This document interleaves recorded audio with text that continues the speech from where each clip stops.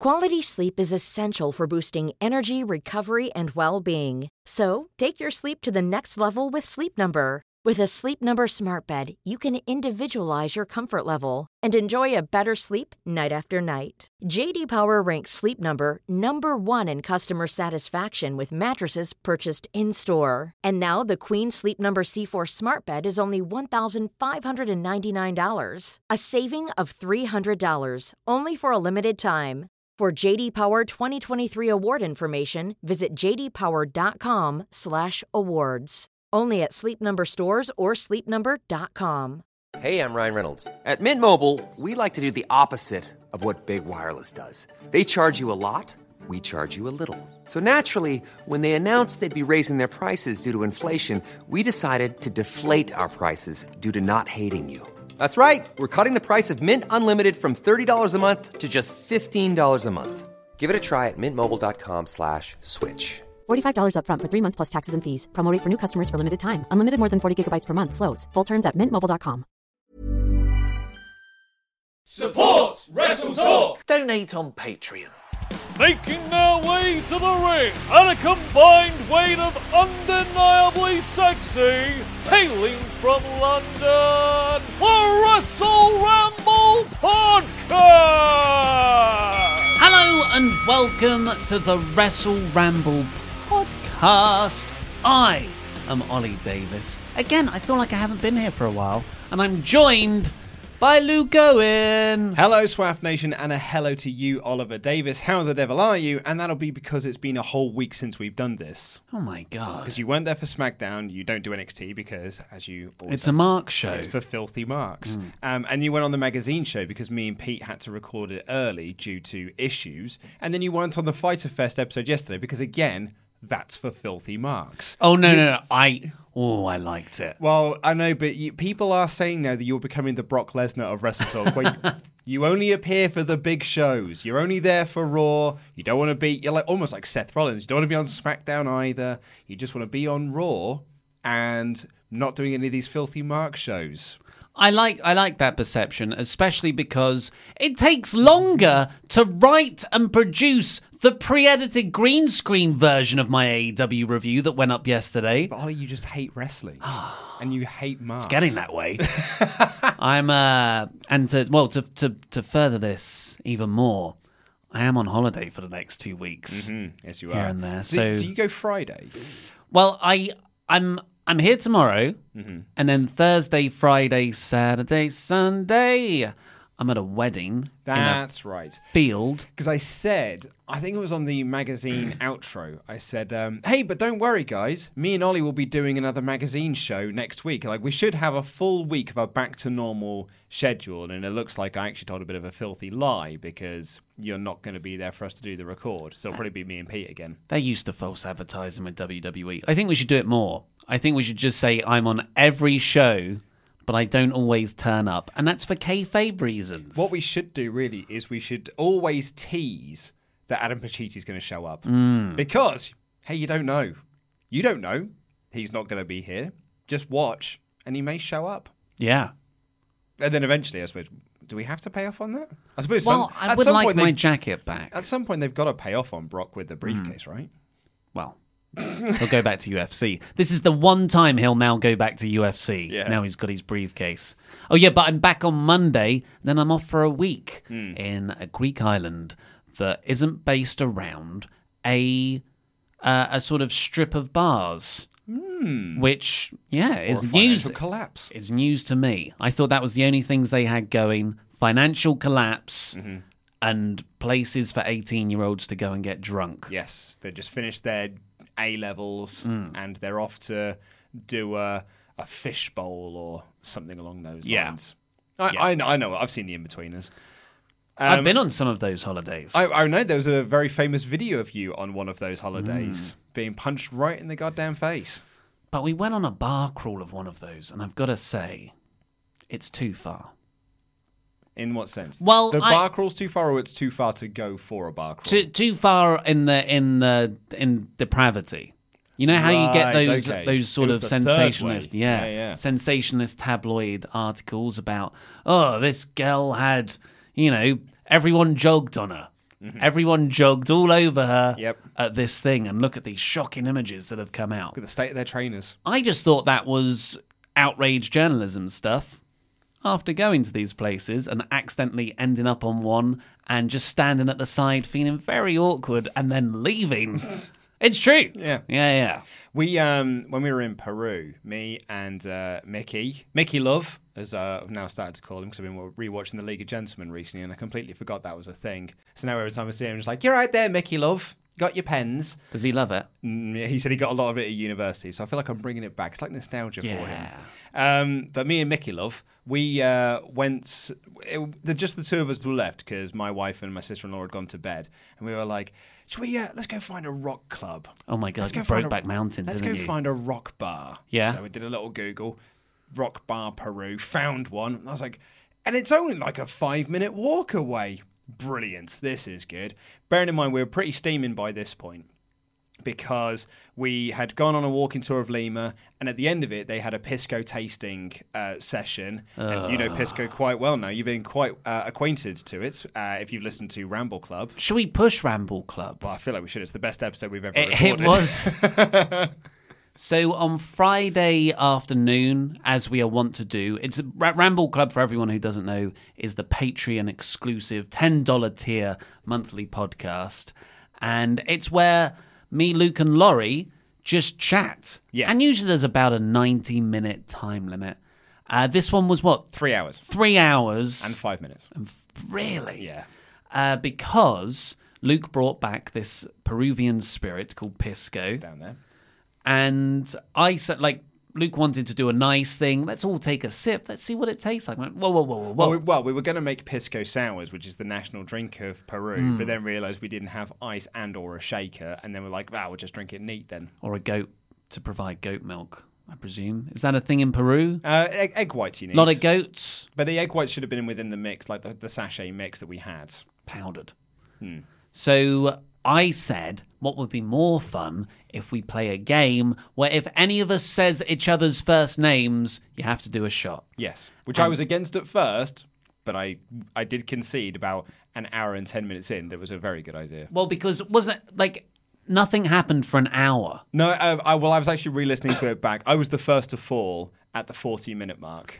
You got him far. Yeah, and then Laurie fell about 10 minutes later, and then Cocky Ollie over here was just like, just pass me here because I'm not going to lose. I'm not going to lose this game. I said, I want to try a bit of the Pisco. Yeah. I might as well try it voluntarily because you're not going to penalise me, Laurie. And I effectively lost within seconds. Yeah, and that was a downward spiral for you then, because it felt like it was every 3 or 4 minutes you were saying someone else's name.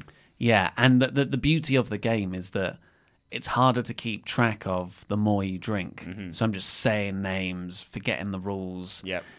But I think we all did. Yeah. And we all got a bit merry. Yeah, got back quite late Yeah. on Friday. Yeah. I was told off. I was in trouble. Oh, yeah? Yeah. I felt like I was in trouble a little bit as well. But anyway, you can go and listen to that absolute train wreck of a show.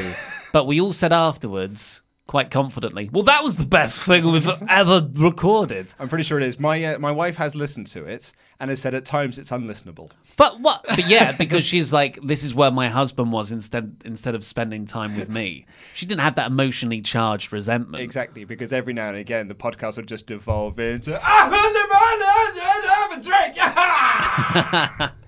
and then it's just that, or a lot of hey. Hey, it's De Niro! Well, I thought it was tremendously fun, but I haven't listened to it And back. we did karaoke. But anyway, so we had this pisco tasting Yes. session in Lima. Then we found a fancy bar that was like all these sort of pisco cocktails, and we were like, "Oh, let's go in there." Now, bearing in mind, an average meal, so that's four main dishes for the four of us, and each, not four each, but one each, and drinks. Would probably cost us around 60, 70 soles, 70, 80 soles maybe. What is a solace? Soles, there's one soles is about 25p. So it sounds like you're buying time by yourself. I wish I could have a solace. That's 3 solaces. So an average meal, I would say we probably spend about 70 soles. we bought one round of drinks in this place, and it cost us 100 soles because they were very, very fancy cocktails. Touristy. But that started a very downward spiral for us of just drinking. We went back to our hostel, and we were ordering drinks. And if you ordered a bottled beer, they would be like, "Oh, hey, if you get the bottle cap, and we've got a little, we've got an ice bucket on top of the fridge. If you get into that, you get a free round of shots." Turns out I'm very good at this game. Oh, no. Because I sank every one of them. So every time again, I was like, bump, round of shots, bump, round of shots, bump, round of shots. Proper hostel type thing. I actually, you haven't seen this, but I came back with the hostel bands. But you have to like show to say that I was staying at this hostel. I was like a walking cliche when I came back from Peru. As in, like I'm a backpack traveler now. I've got my little bands on. I've got a tattoo from the adventure. Your STDs. And my STDs and all that. So anyway, we're looking for this rock club. Long story short, we're looking for this ronk club. And we walk down towards it, and all of a sudden these two guys, sort of like start walking towards us, these two sort of bouncers. And they were like, "Oh, what are you looking for?" Because we were like looking around. I said, "Well, it should be around here." And I can't remember what it's called. Let's say it's called Phoenix Club. I know it wasn't called Phoenix Club, but I was like, we're looking for Phoenix Club. It was like, Phoenix Club, yes, come. I try and drag us towards it. And as we were walking towards it, we just saw a big sign that said, "Girls, girls, girls." Oh, yeah. And Mickey Love said in the most disheartened voice I've ever heard in my life, "Oh, it's a titty bar." And I was like, "That's not a rock. It's a rock hard club." And I was like, "Oh, you're right." But the guys looked at us with these big beams. I was like, "See, titty bar." And we were like, that's not really what we wanted. So we went to an Irish pub instead and watched a live band. Sure you did. Wink. Yeah, because your wife listens to the show. And we did go to an Irish bar and watch some live music, and it was very nice. We had one other drink, and they were like, "Actually, I'm quite tired. I want to go to bed." Yeah, good story. Anyway, let's get into the main show. We're now talking about it's the first episode of the Paul Heyman era of Raw. Hey, man. But is it? We don't know. Let's find out. Here's the show. Diggity dog. Get your super chats in to Randy Andy Datson from WrestleTalk.com. We'll be manning those. We'll get to them in the break. Who is wearing a lovely shirt, might I? Do you like it? I genuinely do. It's really nice, mate. My mum got it for me for my birthday, which was on Sunday. Yeah. It's very pastel-y. Yeah. Happy birthday, Andy. I shouldn't have. Why are you mentioning that? Hey, man.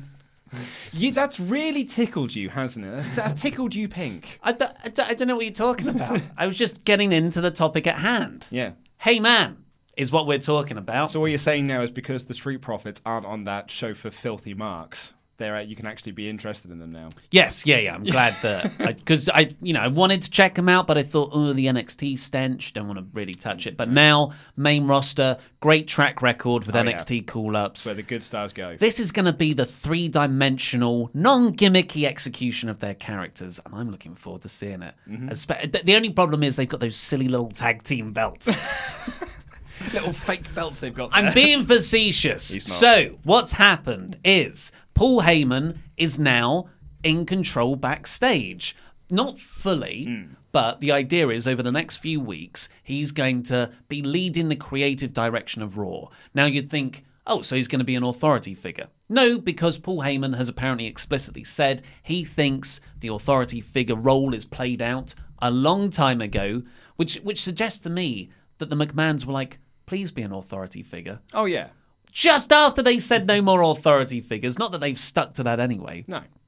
And although Meltzer and PW Insider have all reported this wasn't the full version of Heyman in control, there are undeniable fingerprints of his creative input on this episode. Yeah, absolutely. Taz, who worked with Heyman back in ECW, said that this feels like a Heyman show.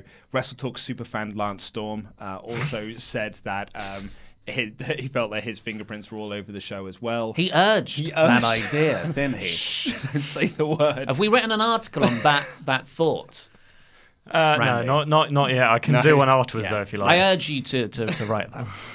So Mike Johnson of PW Insider is saying that Heyman's not in charge yet. His ideas and his storylines are going to be implemented slowly over the next couple of weeks. And that's kind of in line, I suppose, with what Meltzer was saying, which is that it's not 100% his show yet, but his influence has grown from this episode to last week. And then Wade Keller of PW Torch is reporting that Heyman was sat next to Vince the entire show, and there was no sort of animosity or like bad blood between them. Yet. That's the key to it. So the sort of the consistent thing I've noticed across all the reports about this, and this is what most people are saying. I think this is even what Sports Illustrated said at the time as well when they reported it, when they were given the information by WWE, that it probably won't be until after Extreme Rules that we feel the sort of full effect, because we're in a pay-per-view cycle at the moment. So you want to kind of like finish up the pay-per-view cycle before you start anything new. Well, it's weird you bring that up because I felt like the main storyline really on Raw's end for that pay-per-view, which is Seth Rollins and Becky Lynch versus Baron Corbin and Lacey Evans, felt like someone took over the show and they're like, but there's this big thing that we need to, but I don't really want to do anything with it.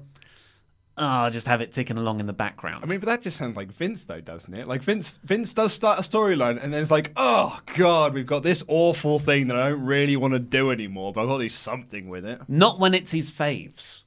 Like, they're usually, like Roman Reigns, you can't say he got bored of Roman Reigns.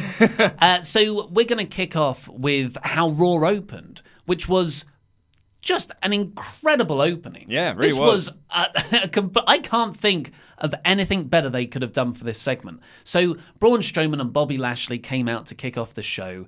And at this point, it's Raw as usual. There's nothing Well, you say this Raw as about usual, but we didn't have a 20-minute promo to kick the show off. So actually, this felt like a refreshing change of pace. Yeah, and also this was just one fall to the match. And it was an actual match rather than some stupid feat of strength. Yes. So this was different. Yeah. So Bobby Lashley and Braun Strowman have had this weird feud going on for ages that doesn't mean anything, based around arm wrestling contests and tugs of war. Tugs of experience. Tugs of Raiders. And here we have the Falls Count Anywhere match. Comment last week, it really made me laugh. That was a YouTube comment last week that really made me laugh. Now we have a Falls Count Anywhere match. And they start, right away, brawling through the crowd. And I was like, okay, this is quite a fun, hot way to start Raw. I guess this is kind of their answer to what AEW did with Fyter Fest over the weekend. That was a very hardcore show. Mm-hmm. And then they brawl onto the stage. There's this suplex on Strowman, I believe. It was Lashley who delivered it. Yeah. And that's a big spot, especially for a guy like for Strowman to take. And I thought, wow, that's pretty big. Little did I know, Strowman was about to tackle Bobby Lashley through the middle LED? LCD. Well, I said LCD in my script, and apparently that's wrong. Oh, is it an LED board? I think it might be. I don't care. It's an L something. It doesn't really matter. The technique, the techno stuff behind them. He spears them. He tackles Lashley through that. All of the set cuts out. It explodes. Yeah, so the fireworks. It's where all the pyro's been hidden. Yeah, I wouldn't change it, but it wasn't like if it went 3 explosions longer, that would have been stupid. Like a Police Academy or Austin Powers spoof level of an explosion, because it was going for ages. And then, so as soon as this happens, Corey Graves has obviously been given the okay. We want you to say this because this is a new edgier tone. So they go through, there's a bit of silence. Renee Young says something irrelevant. And Corey just goes, holy S-word. Yeah. Like he was like waiting to say it. But it was, they went through, and rather than just, Strowman getting up and tipping over an ambulance, it genuinely felt chaotic and real because they just cut to this camera shot from backstage. Oh, that's interesting, because that was the bit that I didn't like about it, to be honest, because that made me feel like, well, why was a camera there? Because a camera has been placed there specifically to record this one bit. And I felt it would have been more chaotic if it was more handheld. Well, no, I think there's justification to this, because if you're broadcasting this live, you're just like, just cut to whatever camera.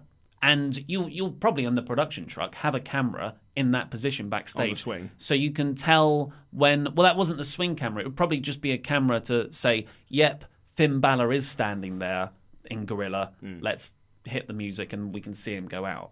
So that to me felt like... And it was high... It was positioned high up, almost like a security camera. Yeah. And I did write my thesis on this. Security camera aesthetics naturally lend themselves towards more realistic...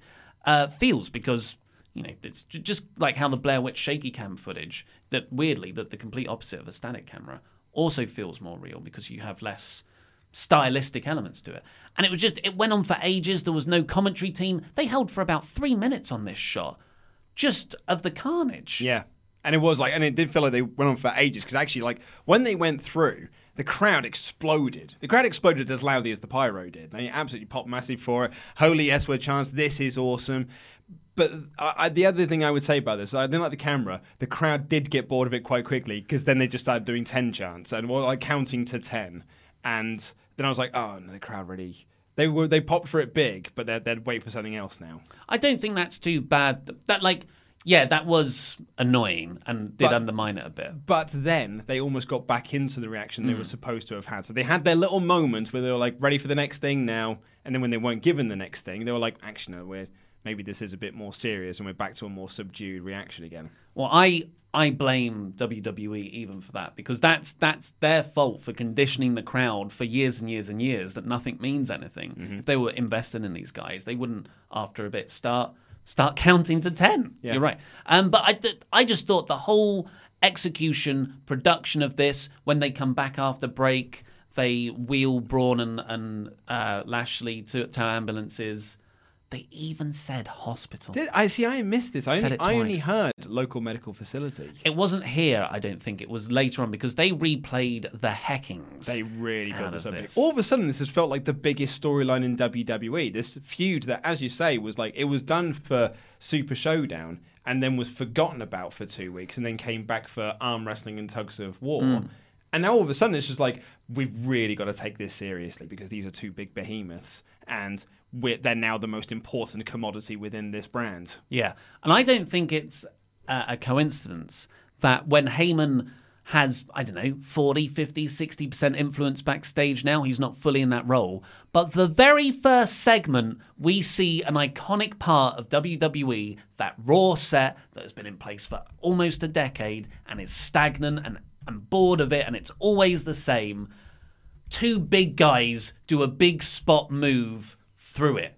Effectively, it's just like, this is the ECW Championship, like Eastern Championship Wrestling with Shane Douglas, just before the Extreme version launched. Paul Heyman booked that for him to... The NWA title, yeah. Yeah, to chuck it in the bin and stamp on it. And then he relaunched a new thing off the back of that. So this is very Heyman. And the report suggests that we'll be getting a new set next week. From the very reliable WrestleVoter, saying that we are getting a new set. He didn't say... They didn't... Sorry, I say he. We don't know who it is. They didn't say that it's next week, but they were like, they were working on a brand new set for Raw. This might actually be a way to kind of like fast forward these plans. I think that's genius. Yeah, I loved it. As we were saying when we did our Ramble Club podcast, because that's the only time we've really had a chance to sit down and talk about the Heyman-Bischoff situation on camera, or at least in an audio format, where we were talking about, like, my dream for this, my optimistic dream, is that both shows just feel different. They're presented differently. So that Raw feels like a completely different show. Different sets, different the way the cameras are set up. And I think with Heyman and Bischoff, you could, in theory, get that, because the two of them have got such wildly different ways of doing wrestling that they should feel like incredibly different products. Yeah. This whole show had its problems, but I would say, not all of it, it's a 3-hour show, but the vast majority of it was entertaining. I loved the first hour. Absolutely loved the first hour. And this opening was excellent. Yeah. There's almost an argument that if you did this at the end of the show, there's something about that main event slot, it could have been a sort of Nexus level angle. I want to go that far. Come on now. But if you have that as your big cliffhanger, the set's been destroyed, and it feels like the start of something new. Just if you were to do it like at the end of a show, I would think you'd have to do more of the set destruction than just like one of the panels. You're right. You'd have to the Titantron would have to fall or something. Maybe with the Undisputed Era coming out and ripping up bits. Fantasy booking. Diggity dog.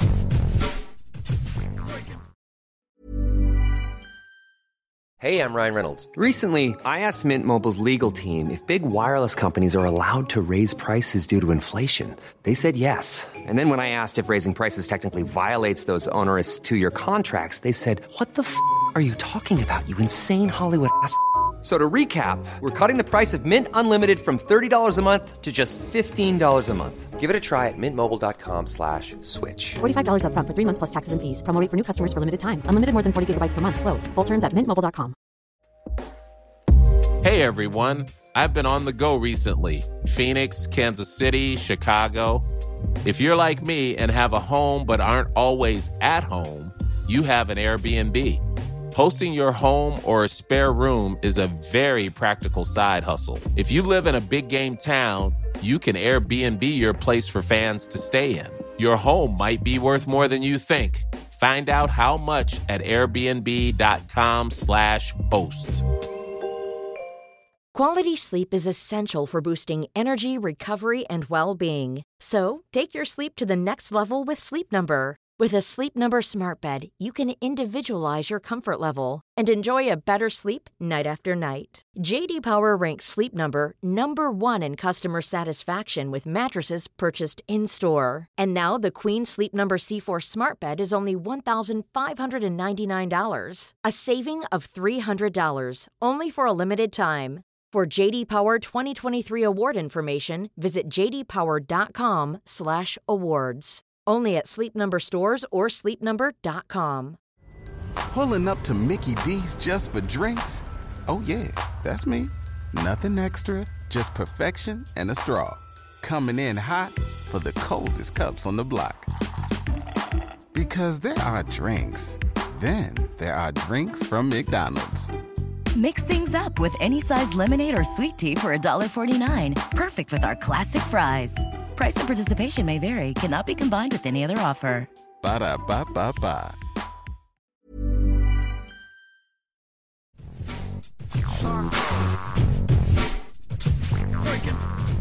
Let's say thank you more specifically to our $25 above Patreons. Yes. Pledgehammers. So thank you, Paulie Dangerously German. Whoa, Here's your nice. cheap pop. Oh, actually, do you want to do the next one? Oh, and after that, we've got the barman, the bartender, as some people call him, the bartender, Ben Barman. Well, interesting. Bartender Ben Barman. You've actually spelled it wrong here anyway. Yes, I have. The $100 man, CD Horver. Woo! Yeah, nice. El siguiente top model de Gran Bretaña, Phil Stopford. Lovely stuff, Phil. The Kessel Run DX Solo. Nice. Yeah, Oh, classic. good The one. mayor of Painesville, Dan. Way, we love Dan.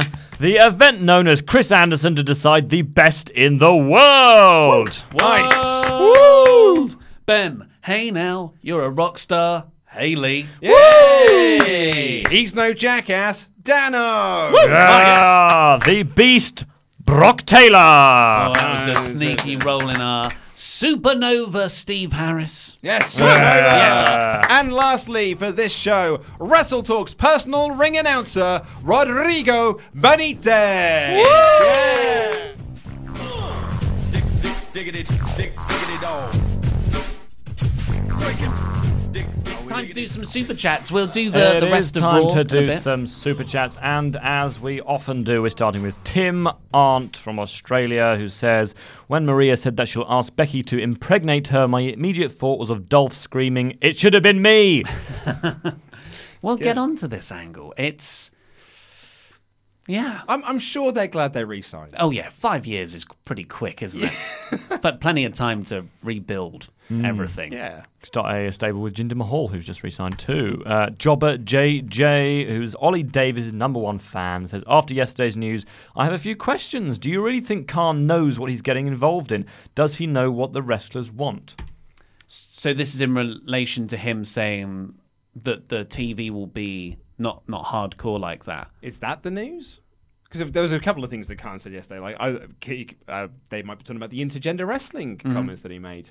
But a few people tried to clarify this in the comments yesterday on the Fight Fest review, which we did say in the episodes when we were doing the review, is that yet TV won't feel as hardcore as this, but pay-per-views might still do, and probably will still do. So, yeah, I don't think that the two are very different. Plus, I think Khan in that interview was definitely working. Yeah. Like he's pretending that he hasn't signed off on every single thing. Like they just went out there and did that. I think it's quite good work. Yeah. Japanese name says Bret Hart once said he didn't like the WCW ring. In terms of sound and appearance, what company has the best ring and why? AEW, ECW, NXT, New Japan, WWE? Ooh, Good question. Yeah, I mean, I obviously WWE I'm so comfortable with because that's the most recognisable, and it's weird seeing smaller rings because most of them are in the UK. But I love New Japan's ring just because it's got the different branding. It feels like it's a sports, more of a sports-based product. But I know it sucked to perform in. Got to give some love to the six-sided ring. Six-sided ring in Impact. Billy Gunn may have hated it, but I kind of liked it. It was, I think it was Jericho who said that when he went from the WCW ring to the WWE, it was like, it's like wrestling on clouds. Because the ring used to be hard as a rock. It used to be like a slab of rock was basically what they were taking back bumps on. Until Vince McMahon started wrestling, he was like, bit hard this. We need to soften this up, I think. Jobber JJ is back in to say Khan wants a sports-based product. What do the 4 executives want? Is Khan being worked? Oh, right. He's clarified his original point. I see. I mean, Khan's not being worked at all. But I think it's interesting. We said this in the Fighter Fest review as well, that Khan has said that he, and it was like this sports-centric product, but actually these two shows have not felt very sports-centric. No. When he says sports-centric, I maybe he just means wins and losses matter. Because they certainly do. They feel very important in AEW. I was going to say all the people that won on Fighter Fest are all the people that have got big matches at Fight for the Fallen. Yeah. Vernon Jeffrey says Average, but Paul is making the show better. Yeah, I liked Raw to a degree. I thought the first hour was very good. But I felt like it dipped off as sort of like the midpoint. There was no Firefly fun. No one's tweeted me about people in the background. There was someone in the background. Was there? Bird Raptor was behind the Miz. Okay. So you'll get a lot of comments on that on your video great. today because you didn't mention it. But I thought it was better than last week's show. Oh, much better. Yeah. So there you go. There's your praise. Japanese name back in with, speaking of pregnancy announcements from out of nowhere, what is the most exotic food you've had and what did it taste like? That is a mean Charlie Caruso level segue. The most exotic food I've ever had. I don't even know. Yeah. It's a weird one off the top of my head. Mango. What? I've had kangaroo and crocodile. Oh, yeah, I've had like a crocodile burger. Just tasted like a normal burger, really. Cool. Jonathan Hedman, one of our pledge hammers, says, I won't get to stay for the full show as I'm going to be far from home.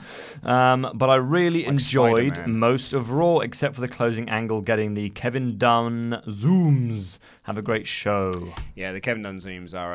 I mean, maybe that's something that'll go with Heyman. Like, with Heyman taking over, he'll be like, God, I've got to get rid of those zooms. But maybe that's just like a Vince thing that'll never leave. Yeah, it's Gotta zoom annoying. in, pal.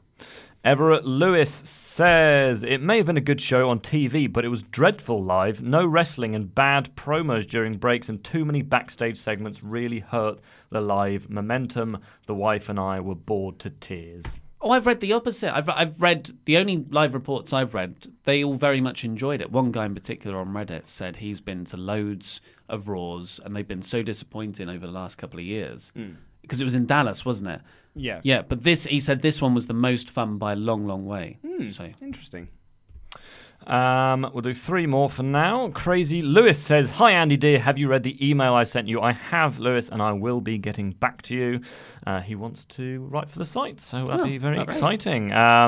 Anthony Eng says, how would you feel if WWE added a new type of match that had rounds similar to what MMA have to work around not wrestling during commercials? I mean, we say like MMA, but really what we're all thinking is the Impact Grand Championship. That's what we're all striving towards, is for rounds. I was thinking about this, but then they'd all mostly be the same. Like, I guess, you'd have one person win both rounds. So 2 rounds rather out of 3 for a quick finish. Well, then we may as well just have nothing but 2 out of 3 falls matches. Yeah, maybe that's the way. And then if this is going to be a thing, yeah, 3-round, best of 3-round matches, and there's also the pay-per-view is where you get to see a full match. Well, Pete was joking about this on SmackDown last week in the SmackDown review. He said that we're getting to a point now where WWE are going to be promoting singles matches as big attractions, being like 1 fall to a finish. This is it now. We chant for it's already over for 1 fall. 1 fall, finally. I know we were sort of banging the drum that the wrestling in ad breaks was killing a lot of the momentum of Raw and SmackDown, but this is way worse. We'll get on to that. But if you're doing rounds, who decides who wins? Judges. Rounds? Who's the judge? We'll have a panel of legends. Okay. They've got enough of them under contract. Chuck Norris, like in Dodgeball. And the last one is R.J. Calmarin, who says, will Roman turn heel in this Heyman-Bischoff era? Where's he been? Was he on last week's SmackDown? No, of course he wasn't. Doesn't show up for SmackDown. Brandy's got a good stat about the stats were he's been on, prior to this week's Raw, he'd been on 7 of the last episodes of Raw. 7 of the last 8 episodes of Raw and only 4 of the last 8 of SmackDown, despite being a SmackDown star. Yeah, he doesn't show up for SmackDown. No. That's a show for jokes and losers. Todd Phillips has to open the show being like, I'm so sorry, guys, but there won't be many Raw stars on tonight's show. You're going to have to make do with these jabronis instead. This is my yard now. Just half the time. It's more of my beach house where I'm going to come when I've got some time off. It's his allotment. Yeah. He just wants to go there to think. It's a hobby. Yeah. Diggity dog. Right, so the actual episode of Raw itself, I've written right at the start, before it even began the episode, my brain feels so weird going from AEW to WWE. Because I was like, I love wrestling. I'd like 100% love wrestling again. And then I was sat down to, okay, well, let's get through 3 hours of Raw. And then they kicked off right away with this excellent opening segment, but not before a little rundown of what's coming up later on the show. We've got this match, we've got that match. And then they didn't even verbally say it, but there was like a 2-second shot of the Street Profits. I must have missed this. Because I when they came in for the interview, I was like, me and Charlie was backstage with the Street Profits. It was weird. It seemed like they were just shown by mistake. But they were posing like characters. It's not like they were just seen backstage. Control chaos. It's all by design. Yeah. Well, then we got the opening, very genuinely chaotic segment. And then after that, second match was the Viking Raiders versus the New Day. Yes, to set up a 6-man. Which is the standard way of doing these matches now, is you have a match to set up another match. They started for like 3 minutes, and then Samoa Joe jumped Xavier Woods. That shot of Samoa Joe jumping Xavier Woods outside also looked like a production change. The background was out of focus, and usually WWE use a very deep depth of field, meaning everything's in focus.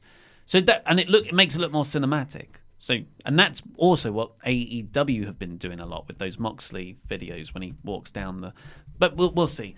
But yeah, this Samoa Joe attacks Xavier Woods. Match is restarted as a 6-man with Kofi out there too. Yeah, Kofi ran down to make the save because they're building up the fact that we're getting Kofi versus Joe at Extreme Rules, which Corey said could be a ladder match. Why?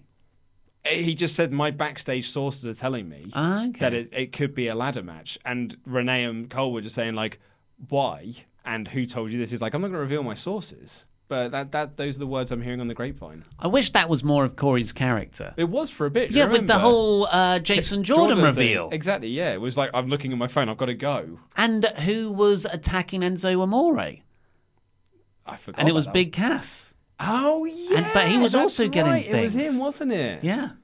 God. Yeah, no, but I'm sorry. We could be getting a Kofi-Joe ladder match at Extreme Rules. And the end of this match was Joe choking out Kofi. And for me, that would be a really big deal had Dolph not pinned him on Tuesday SmackDown.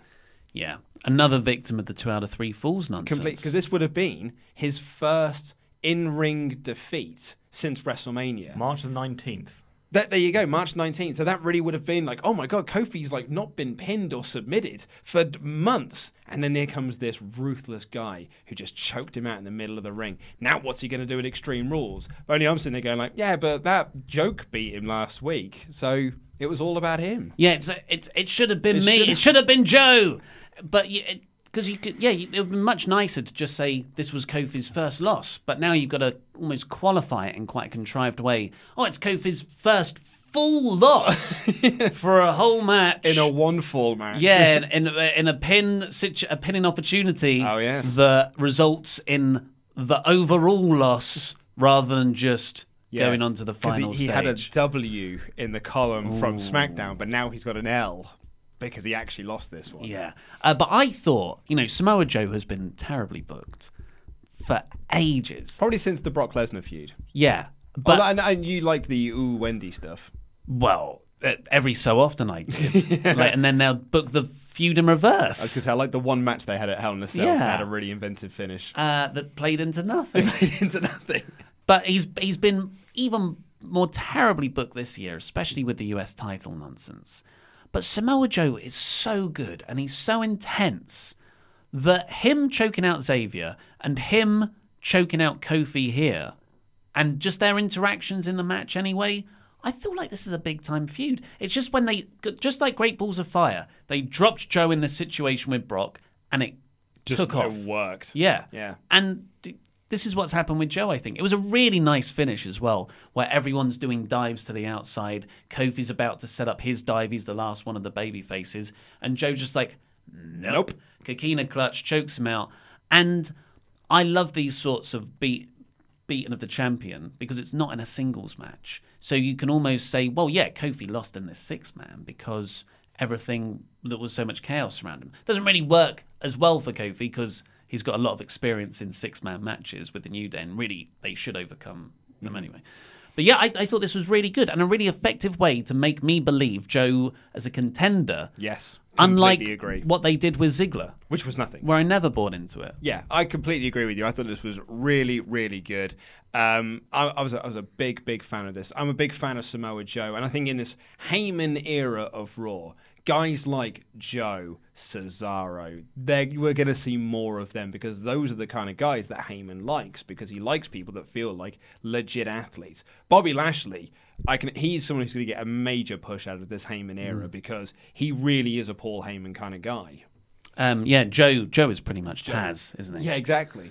Then we got the comedy stuff, I guess, which is not so much in Heyman's forte. But I liked this comedy stuff. I thought the comedy stuff this week was among the best they've done. I really enjoyed all the Drake Maverick stuff this week because he's married Jasmine from Aladdin, it seems, and they were walking backstage, and she was blindfolded and she had these big headphones on, and he's like, I've brought you to our honeymoon. And then she takes it off and she's like, I can't believe you brought me backstage to Raw for our honeymoon.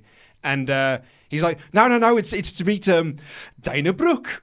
And Dana Brooke walks up. She's like, hey, I was like, no, I've got to take you past her now. And it was all because Drake wants to win the 24/7 title, but she gave him the ultimatum. It's me or it's the title. And he chose her. He chose her because Truth walked up. Yeah. And it was really good comedy between them all. And Truth was behind Renee being Drake's real life wife. Behind her back as they're hugging and just going, I'm a romantic me. And he's been doing the heart signal. And this played on throughout the night. And yeah, I think it's really successful because they're focusing more on Drake Maverick. Yes. I'd love to know how much creative input Maverick has over this. I mean, he gave them his wedding. Yeah. To shoot an angle. Yeah.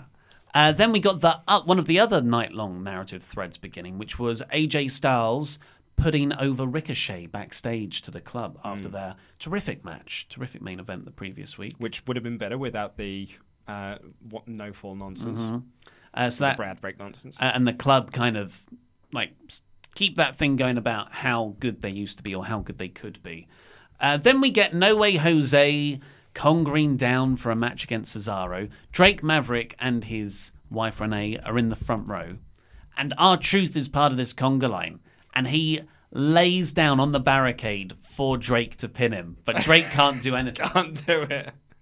That was really good. And Cesaro is looking at all of this stupid nonsense happening around. He's like, I've had enough of this. I'm just going to completely wipe this dude out, give him a neutralizer on the floor. I'm going to walk away. Like a badass. He looked really badass. Oh, yeah. The only thing I would change here was just pin him as well. Just roll him in, pin him, and then F off. Yeah. But this was really good segment after really good segment. That's what I mean. I thought this first hour was excellent. Really, really did. Then we cut backstage, and there's Mean Charlie Caruso. Terrible segue. All the 24/7 titles always in demand. These new people are also in demand. It's the Street Profits. Street Profits. So is this a Raw debut for them? Are they now on the main roster? Yeah, looks like it. Really? Ah, interesting. Not on Wikipedia. Well, oh yeah. Well, as we all know, that's really the fountain of all. And apparently it's not on WWE.com either. But I thought they were being introduced as Raw's next additions. Or I don't know, because they didn't say specifically we're now up on the main roster, did they? Also, maybe it's just like an internal thing. It'd be like, God, we've had enough NXT call-ups this year. We don't need more of them. The tag team champions. Also, yeah, the tag team champions. Like, let's stop bringing up our champ, shall we? But either way, I will say, I bloody love the Street Profits. I've gone on record many, many times as saying I think they're a fantastic tag team. I think Montez Ford is an absolute superstar who will be a future WWE champion. He's too good not to. Ryan Satin agreed with me, it turns out, because he said the exact same thing last night. So if Ryan Satin thinks I'm right, then maybe we should all get on the Luke Owen gravy train and be like, Montez Ford for WWE champion. They're very charismatic. And they were so charismatic, I didn't get an impending sense of dread. Like usually when you see an NXT star especially in 2019, suddenly appear on Raw especially, you're like, oh my God, no. But with them, maybe it's because there was that flash shot of them right at the start when they were running down the intros, so my mind was already preparing myself. But yeah, this was really good. Why isn't it Buddy Murphy? Because he's on SmackDown. That hasn't stopped anyone else. Well, maybe we're going to get a big Buddy Murphy push in the Bischoff era, because we all know that he's all about young stars. He loves the cruiserweight as well, doesn't he? He loves young and up-and-comers. That's what Eric Bischoff's all about. But yeah, I don't know if this is a call-up for the Street Profits. It didn't feel like a call-up for the Street Profits either. But I'm wondering if it also feels like this kind of like, you know how you said it when they were at the start of the show, it felt like an error. I almost feel like a lot of the stuff they're doing at the moment, particularly like the Bray Wyatt stuff, it's for social media. It's for people to be like, oh my God, I think the Street Profits are on Raw. So you get like the filthy marks that watch NXT, to directly quote you, to message their friends and be like, Street Profits are on Raw, you better tune in and watch. And try and get people more. So it's not actually a call-up, it's just you're featuring them on TV just to try and like bring in a hardcore audience. Talking about the ideas of making stuff memes and traveling on social media, they even did that. They both did a cheesy thumbs up to the camera, a double thumbs up. That's a GIF right there. Yeah. Or a GIF. Tomato. After that, we got Not Renee Young interviewing The Miz backstage about his, you guessed it, 2 out of 3 Falls match with Elias. Well, they were recapping his last 2 out of 3 Falls match with Elias that he lost. And The Miz is like, oh yeah, but I've heard that The Undertaker might be here. Ooh. Well, I did like this promo in the sense that they were essentially asking him, like, why have you still got beef with Shane? Because, as we all thought, that feud had been dropped after Money in the Bank, where just Miz kept losing. And he was like, oh, I'm tired of fighting this idiot and losing all the time. But he actually made a very good point where he said, like, I created this best-in-the-world monster. This is my fault. And I need to amend that. And that's a really good storyline reason outside of... To fight Elias. Fair point. Yeah, fair point, yeah. I did expect Shane to be out with Elias, but then I thought, not with the not on Raw. Because this has been going on for about 3 weeks now, this Miz feuding with Shane when Shane doesn't really know he's feuding with him. Yeah. And I don't think it makes anyone look good. So I agree with that motivation. I think that's very good. Are you saying that Miz is TNA Impact, where they thought they could go head-to-head with Monday Night Raw? Yeah. Bischoff. Bischoff Just again, wasn't it? multiple successes in his career. Just got all the Just successes. such a stacked CV. Running company after company after company into the ground. Celebrity wrestling. That was a Bischoff idea. After that, we got, speaking of Shane McMahon, Shane and Drew coming down to the ring. Mike Rome gives the big best in the world. Which I'm going to guess Vince didn't like. Introduction. Because the commentary just buried him for it. Buried Mike. Yeah, being like, oh, that was rubbish. We need to get Greg to do this all the time. Greg is better. Greg is better at it. Yeah, I love Greg Hamilton. But then, yeah, Shane just joked about how scared Roman must be, and Roman's nowhere again. And then Drew replayed footage of beating Roman down. Then they're running down the Undertaker. Drew cuts just a classic, solid wrestling promo about, I respect you, the Undertaker, you're one of the best. So he's building up his opponent, and then he's like, but I'm better than you. Yeah. Got to be building to Roman Drew at SummerSlam, right? No, sorry. God, can you imagine? Drew Undertaker at SummerSlam. The trilogy. Imagine. The rubber match when he's already won them all. It's what 2019's been building to. Another Roman... No, Drew versus Undertaker at SummerSlam. Yeah, that's a great use of the Undertaker. Drew winning as well. Oh, yeah. Drew could really do with it. So they're calling out the Undertaker, and then the lights cut off, and it's the part of the Undertaker that always jumps the shark for me. Lightning. Yeah, lightning strikes. The court lights get dim. Supreme competition is about to begin. And the Undertaker makes his very, very slow entrance to the ring. Which, again, I'd imagine if you're in the building, awe-inspiring, but watching on TV, I'm like, let's get on with it, mate. Yeah. I know we've got 3 hours to fill. Oh, but don't worry. He had a completely fresh promo to deliver. Yeah. I am the master of wayward souls. You have souls. I would like them, thank you. Michelle, if you can hear me, please move my Sunday night appointment with the lads. And update my Instagram account. Yes, please. So that's what happened. Shane and Drew did a good job of standing in the crowd looking scared. Yeah. I'd like that Taker said that because Shane's whole promo was like, Roman must be really scared. He's gone out to get the Undertaker, one of his fiercest rivals of all time. He's gone and got the Undertaker. And the Undertaker came out to say that Roman didn't call me. I'm just here to put you in your place because you have souls. Yeah. I need them. Please, I got a problem. Oh, God. Oh, God. You know I'm good for it, Shane. Just give me one more soul. It's one more soul. That's all I ask. After that, we got Baron Corbin. I said in my review, from one mid-card vortex to another. We got Baron Corbin and Lacey Evans backstage, and actually another production freshen up of just how it was filmed. Lacey was doing her makeup or something in a mirror, and Baron was really actually quite coolly laying back and talking directly down the lens. Yeah. No interviewer, just those two. It was really nice presentation. Yeah. Terrible promos, but really nice presentation. Lacey in particular had a promo that was ba ba ba ba ba ba ba ba ba ba ba ba ba ba Extreme Rules. Yeah. I remember enjoying Baron's. I was like, that's cool, just because like of his smarmy demeanor. But now I'm trying to remember a single thing he said.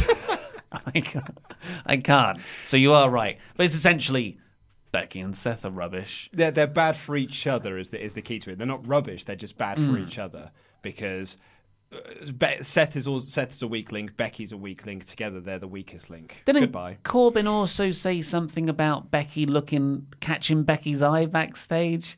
Maybe I'm inventing this. You might have creating storylines in your head. Yeah, someone's got to. Undertaker is still leaving as well. They cut backstage. What's that all about? So the Undertaker had his promo, and I was like, right, okay, well, I'm gonna quit near to the loo, and I'm gonna make myself a cup of tea and some breakfast. And when I made myself a cup of tea and breakfast, came back, and Undertaker was leaving. I was like, it felt like he'd been leaving for ages because I'd left the TV for ages. So I was like, how long's he been here? I get that they're trying to make this all feel chaotic and haphazard, but I don't think that made Taker look good. I cannot find the exit. Where do I go? Yeah, it's like Spinal Tap. Help. Anyone got a soul? Can you help me out, man? It just made me ask too many questions. Then we got Lacey Evans versus Natalia. I have 3 notes here. Becky and Seth are watching backstage. Baron trips Natty. Lacey wins. I mean, that's all you really need to know. Yep. I've got a bit more analysis that Good job you're here. Corbin and Lacey, because when Lacey wrestles a match, there are actually a few spots here and there where I go, I like that. That's new. There's one where, I don't know what you call it, when she's sort of lying on the ground and she flips herself back straight into a pin. Back in my backyard wrestling days, my friend used to call that his reverse rolling thunder. Yeah. So she did a reverse rolling thunder. It was one of his signature moves. And I'd be like, oh, I like that. And she'll do something else and go, oh, I like that. That's unique to you. That's exactly the same as I am with Corbin. Yeah. He'll do a move and I'm like, oh, I like Deep Six. I like End of Days. I like the thing where you run around the turnbuckle. But that's it. Yeah. Like everything else for both of them drags in the match. But they've got these cool bits. So it's weird how they both kind of fallen together. I guess it's because they were pushed when they were too green because of their look. They were called up too early. Isn't that the report with Vince that he thinks the Baron's really handsome and all the women love him and that's why he's getting pushed? There's a report that came out last week, right? Yeah. Amazing. Well, and he doesn't think Asian women are a thing. No, but probably means I'd get a push in WWE. That's all I'm saying. So yeah, Lacey beat Natalia despite some interference thanks to some interference from Corbin. This is the right move. Yep. Lacey needs those wins. I prefer them to be clean.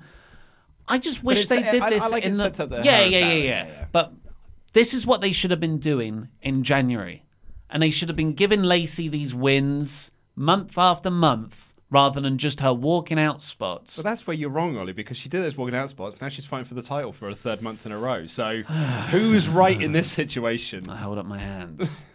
Then we got Ricochet backstage. And Ricochet is just, having a nice little chat with Kurt Hawkins and Zack Ryder.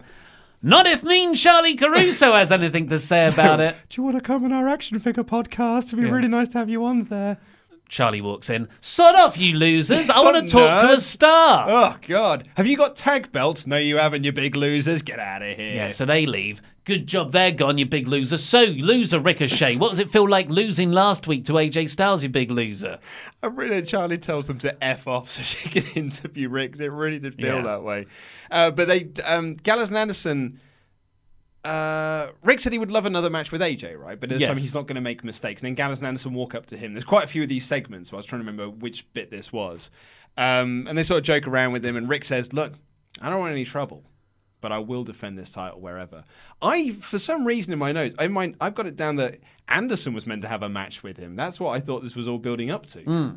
No, it was Gallows and Anderson sort of stirring the pot, even though Ricochet was being very respectful towards AJ.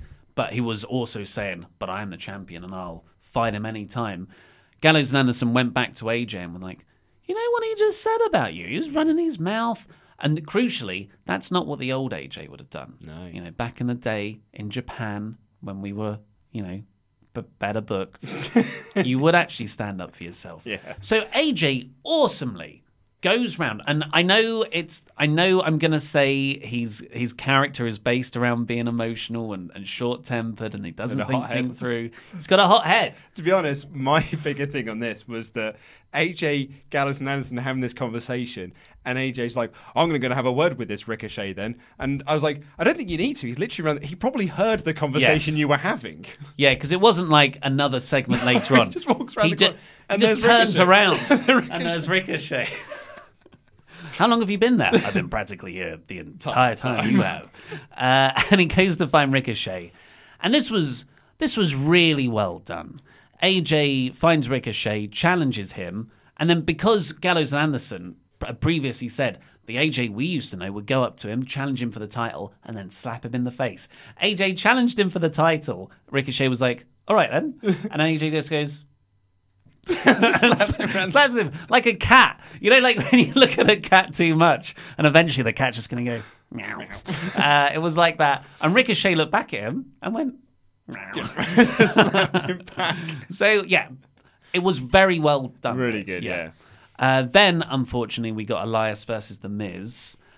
Miz won the first fall immediately. Elias then won the second fall about a minute after that. If it was even a minute. Commercial break, back for the final fall. And you're just like, just have one fall. This is, as I said at the start of this show, this is the worst way to get around not having wrestling in ad breaks. It is actually probably, like, you would probably go through 100 other ideas before you got to this one. Because it's that rubbish. And even then, number 100, you're like, I think we've got another one yet. We've got another idea, surely. I am enjoying some of them. I'm not going to say it's a blanket failure, because I'm actually enjoying action bell to bell. Maybe sometimes it's the second bell to the third bell. Bell to bell to bell. Bell to bell to bell. I'm enjoying the wrestling all happening in front of my TV eyes. That is wonderful, and I agree with you.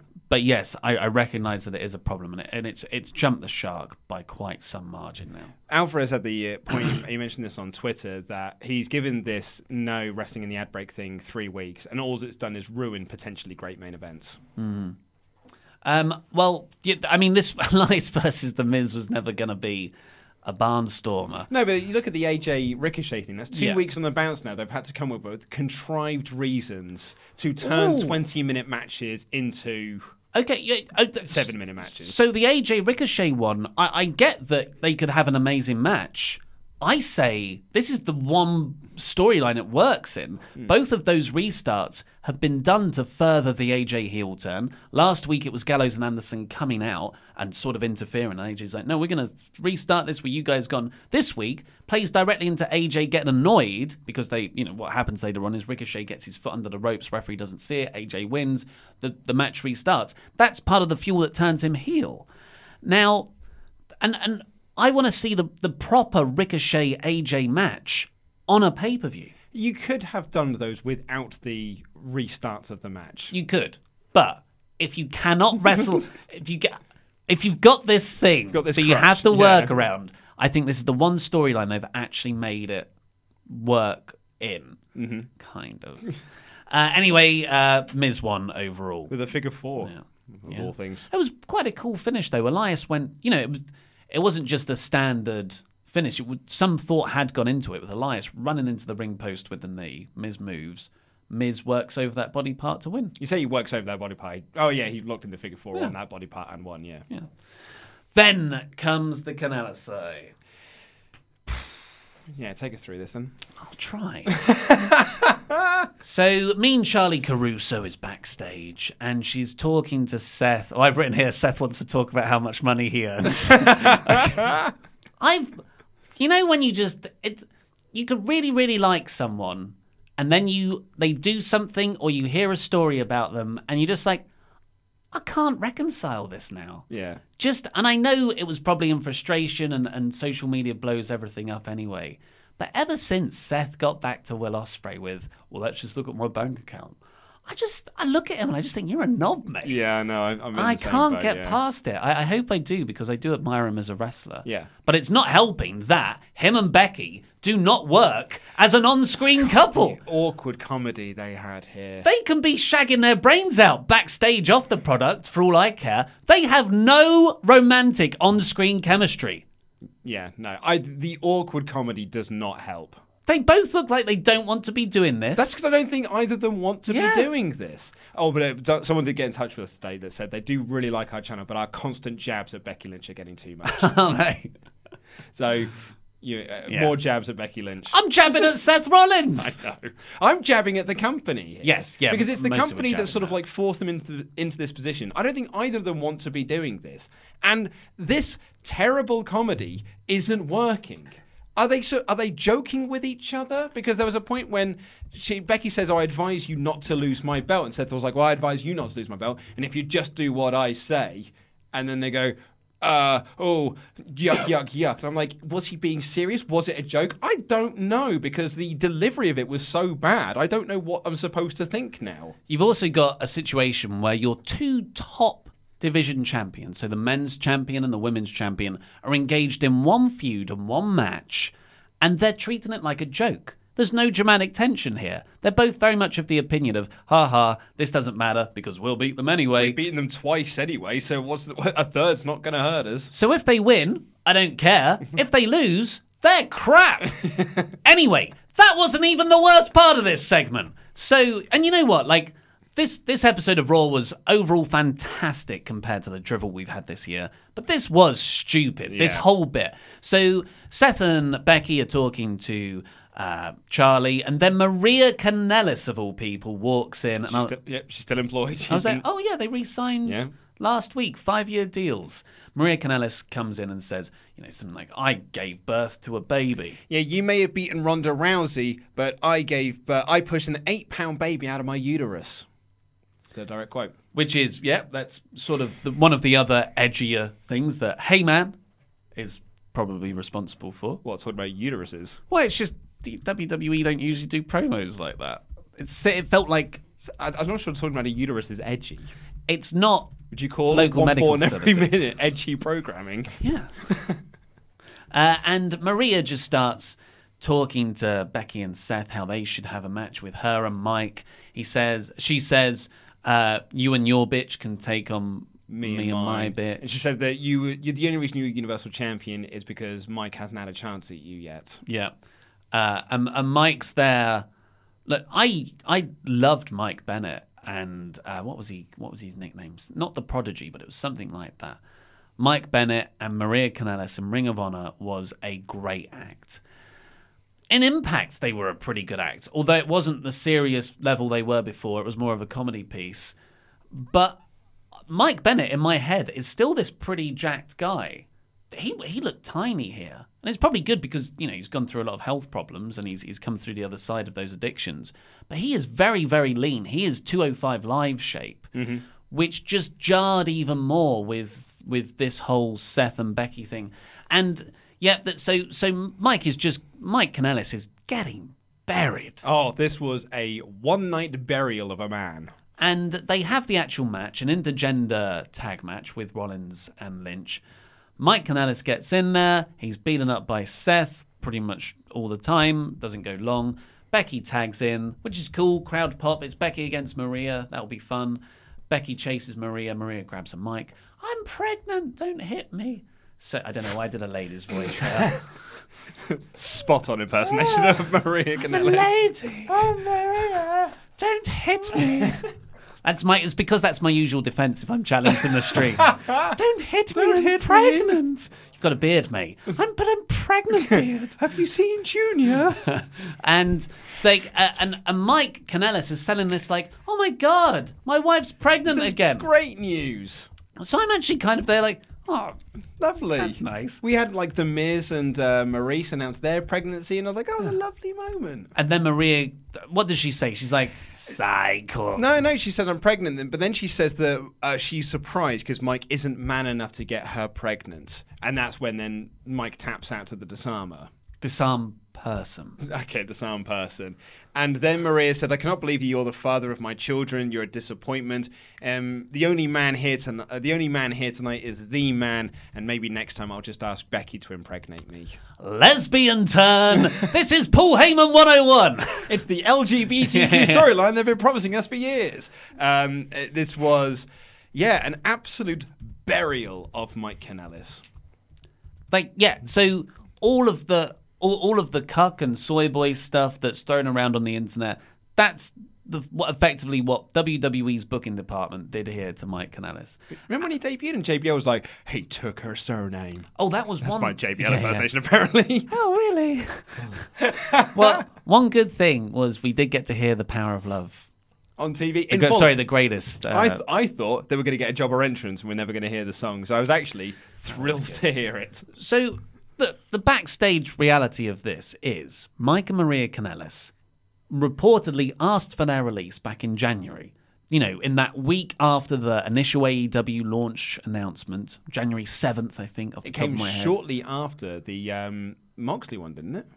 No, it was way before. It was the same week as the Revival, That's it, Hideo Itami, yeah. and the Kanellis side. Yeah. And then, they were the first wave of people who asked for their releases. Mike and Maria Kanellis' contracts were up at the end of June. No, sometime in June. Yeah, Maria denied it, just like she denied they were leaving Impact. Yeah, and then they actually said themselves, our contracts are up in 3 weeks. Yeah. That's, from Maria Kanellis' Instagram account. But bar like all of the very reputable news sources saying their contracts are up, they re-sign a 5-year deal in the last 2 weeks. And this is the reward for you staying with WWE and not going elsewhere. And these aren't cheap. These are like $500,000 contracts each over 5 years.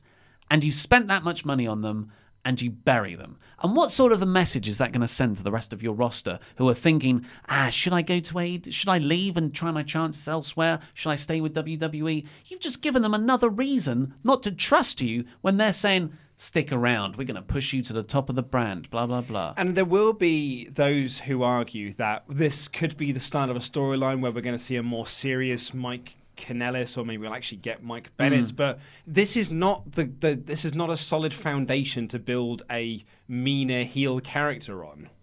No. Yeah, they've ruined him. This is like pretty much irreparable damage to him for a long, long time. And even if next week he does become this badass character, it's going to take months and months and months and months of very good booking to fix. Yeah. Very good booking that will likely be used on other people. That there is a finite resource of good booking in this company. Maybe it'll lead to something on 205 Live. That's what I think it will, yeah. Paul Heyman is doing a promo with Charlie Caruso next. Teasing that Brock Lesnar might show up. He said that Seth's had a tough night. I was like, has he? I think he's all right, Seth mate. doesn't think he's had a tough maybe on social media. Oh. And have a look at my Money in the Bank briefcase account. Yeah. It's not a very good joke. I thought it might work itself out as I said it. Heyman was teasing that Brock might show up, and I was like, come on, mate. There's like 15 minutes left of this show. You can't tease this now. But then the Street Profits show up instead, and they just continue to be charismatic. Great. Lovely stuff. And they basically said, we're going now. See ya. And that was it, and they left. Yeah, and it was a nice way to give the Street Profits. This was an example of giving someone the rub, just by having them appear in a segment with Paul Heyman. Yeah, it felt like it made them more legitimate. But it's okay because that means we can build to next week where they come out, and then Lesnar can just come down and wipe them both out with some F5s. Yeah, that'll be good. Yes, there you go. That's the way to do it. We found where Roman Reigns is. He's in GQ magazine. He's got a diet article in there. Yeah. Dog food for the big dog. It's a pedigree chum. Yeah. Then we got a moment of bliss. Ooh, and like even though there was one good one going into Stomping Grounds with Bayley, it's not enough to stop that Pavlovian response in me. Yeah, I see the moment of bliss set, and I just want to cry. Yeah. Alexa Bliss came out in her gear, and long story short, Carmella came out in her gear, and they had an impromptu match. It's like, phew. Good job you're in your gear then. The guest was Nikki Cross, by the way. Yeah. For the Moment of Bliss segment. Carmella won in seconds with a roll-up. Yeah. Break. Then Nikki Cross won in a few minutes. So the idea is Alexa Bliss is riding off Nikki's coattails and they're going to do some friendship turn eventually. Yeah. We've seen it 100 times before. This isn't Nikki Cross's character. I've said it time and time again. This is the worst fundamentally booked story or told story in the company because it's letting story dictate character and not the other way around. So many sites are saying, well, it's actually a pretty good story. Like who? Cage Side Seats are into it. Dave Meltzer was saying today, well, it's a story. It always works. I know. I've seen the thing with Alexa Bliss 3 times now. Yeah. So, yes. I think it's god-awful. And even if it is the case that Nikki is the one that's going to turn, and it's Nikki's going to reveal that she's been playing Alexa all along, what has she gained out of this? Yeah. Because all she's done is just earn someone else title shots, which in case actually makes Nikki look like an idiot. Yeah. Everyone looks like an idiot here. Yeah.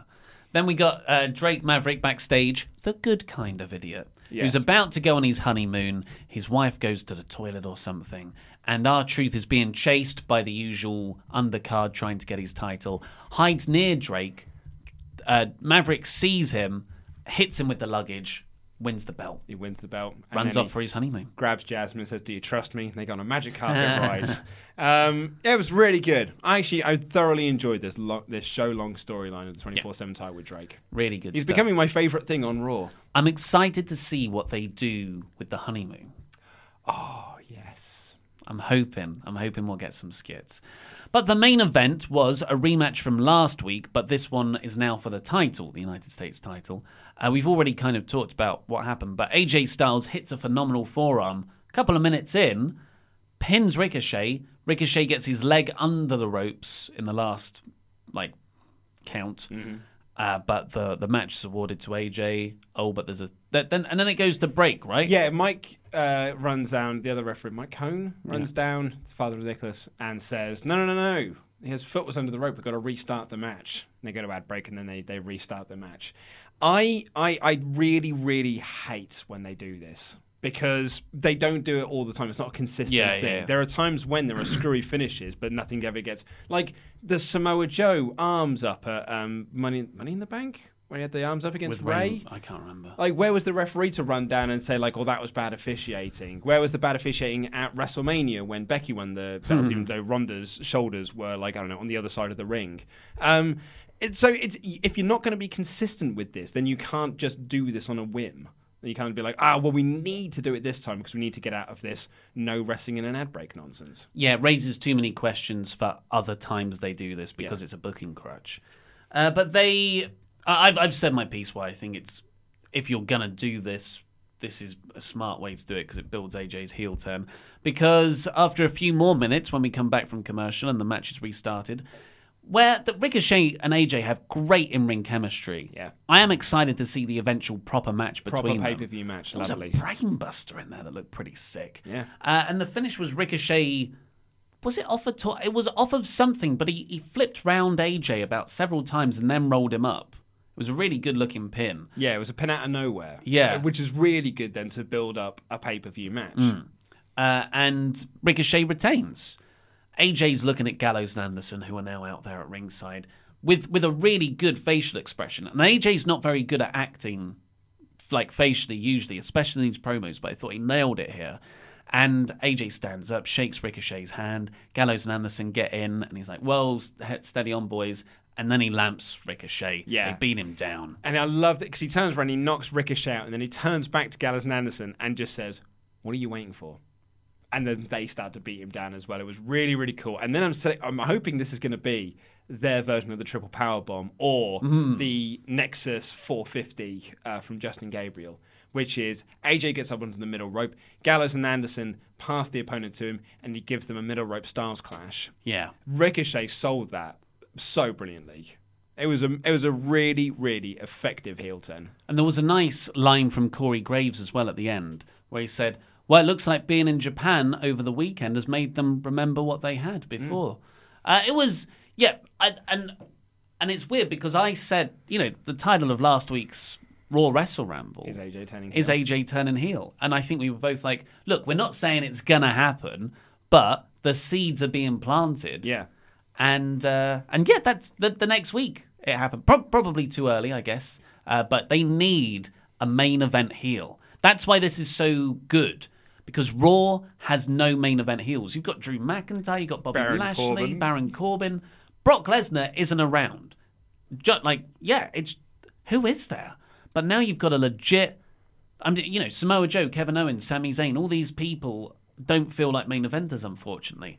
AJ Styles with Gallows and Anderson as his seconds. Yeah. That's a great heel act. Really, really excited to see what they can do with this. And I think it was Sean Ross Sapp posted up on Twitter and said, do you know what? At this point, just turn Finn heel. Because he's doing nothing with the IC belt. Yeah. So you may as well turn him heel, stick him with this group, stick him with the club, and the four of them can be together. And then come January, bring up the Undisputed Era, and you've got faction warfare. A lot of people were sort of doing fake scripts for what was going down in the writer's room on Paul Heyman's first day. And my favourite one was, the meeting starts, Paul Heyman walks in, "We're doing the Bullet Club, you goddamn idiots!" So it was that kind of cathartic level. Anyway, overall, I thought 4 out of 5 show. And that's not just a 4 out of 5 show by WWE standards. I think that would mostly be a 4 out of 5 show that for like historically Raw standards. I think that there were enough moments in the show to put this up to either a 4 out of 5 or a low 4 out of 5 for me. There was some bits in the show where I'm like, I'm not into this, I'm not into this, I'm not into this, and then you had the Mike and Maria stuff. But actually, the big moments, the stuff that you'll remember from the show, particularly that first hour and all the AJ stuff, are the stuff that's going to stay with me into next week. So, thumbs up for that. Diggity dog. Let's get over to your super chat. We shall. But quickly, someone suggested that it'll be the Street Experience by next week, which I've liked very much. Very good. Ryan B. Bad will start off as we rattle through these. Well, looks like 205 NXT can use the wild card now. Yeah, I mean, that's not the worst idea. They sort of have already. Yeah. Drew Gulak's been on NXT. Will Adams, who's Luke Owen's #1 fan, says the show started and ended amazing. Everything in between was dragged down by the Omni Shane McCorbin. That was only a very small part of the show. Segments. Yeah, 2 segments. Aces Adventures, thank you for your donation. Thank you very much. Marco Juarez says, went to Raw last night. It was awesome. My first time ever. Yeah, it's another live report that said it was There really you good. go. Cool. Ryan B. Bad again says, best Raw in at least a year. Oh, I'd have to go back and look. Yeah, certainly this year. Yeah. Actually, it is. It's the best Raw of the year, I would say. Oh, could be your title. Tomo says, just Hey, man. curious, guys, what was your favourite wrestling show that you attended? Love you guys. Hey, man. Oh, it's probably got to be a Progress show, I'd say. Hello, Wembley was great. Hello, Emily. Yeah. Super Oh, I mean, the early days. Actually, screw that.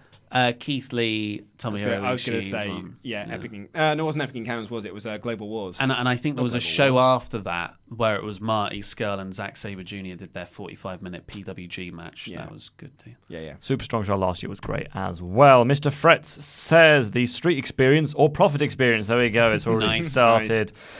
Devon Mercer says starting the show with wrestling. What an idea! Yeah. And it worked. Well, let's be honest. Wasn't really wrestling. Start with a was big it? angle. You ran around the crowd and then, it was 18 minutes of lying. Zachary Marsh says, I know it kills Mike Canellis, but I love that segment with Maria. Just so bonkers. Is she actually pregnant, though, or just storyline? She's actually pregnant, isn't she? I have no idea. I don't have any idea. It was soap I don't do opera-y. Instagram, so I don't know. It was the underlying thing of burying a guy who just re-signed with you Yeah. that I didn't like.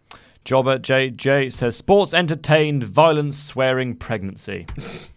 There you go. Paul Hey, Heyman man. in a nutshell. Start Recording says, I wasn't expecting to see Street Profits in the main roster before Shayna Baszler.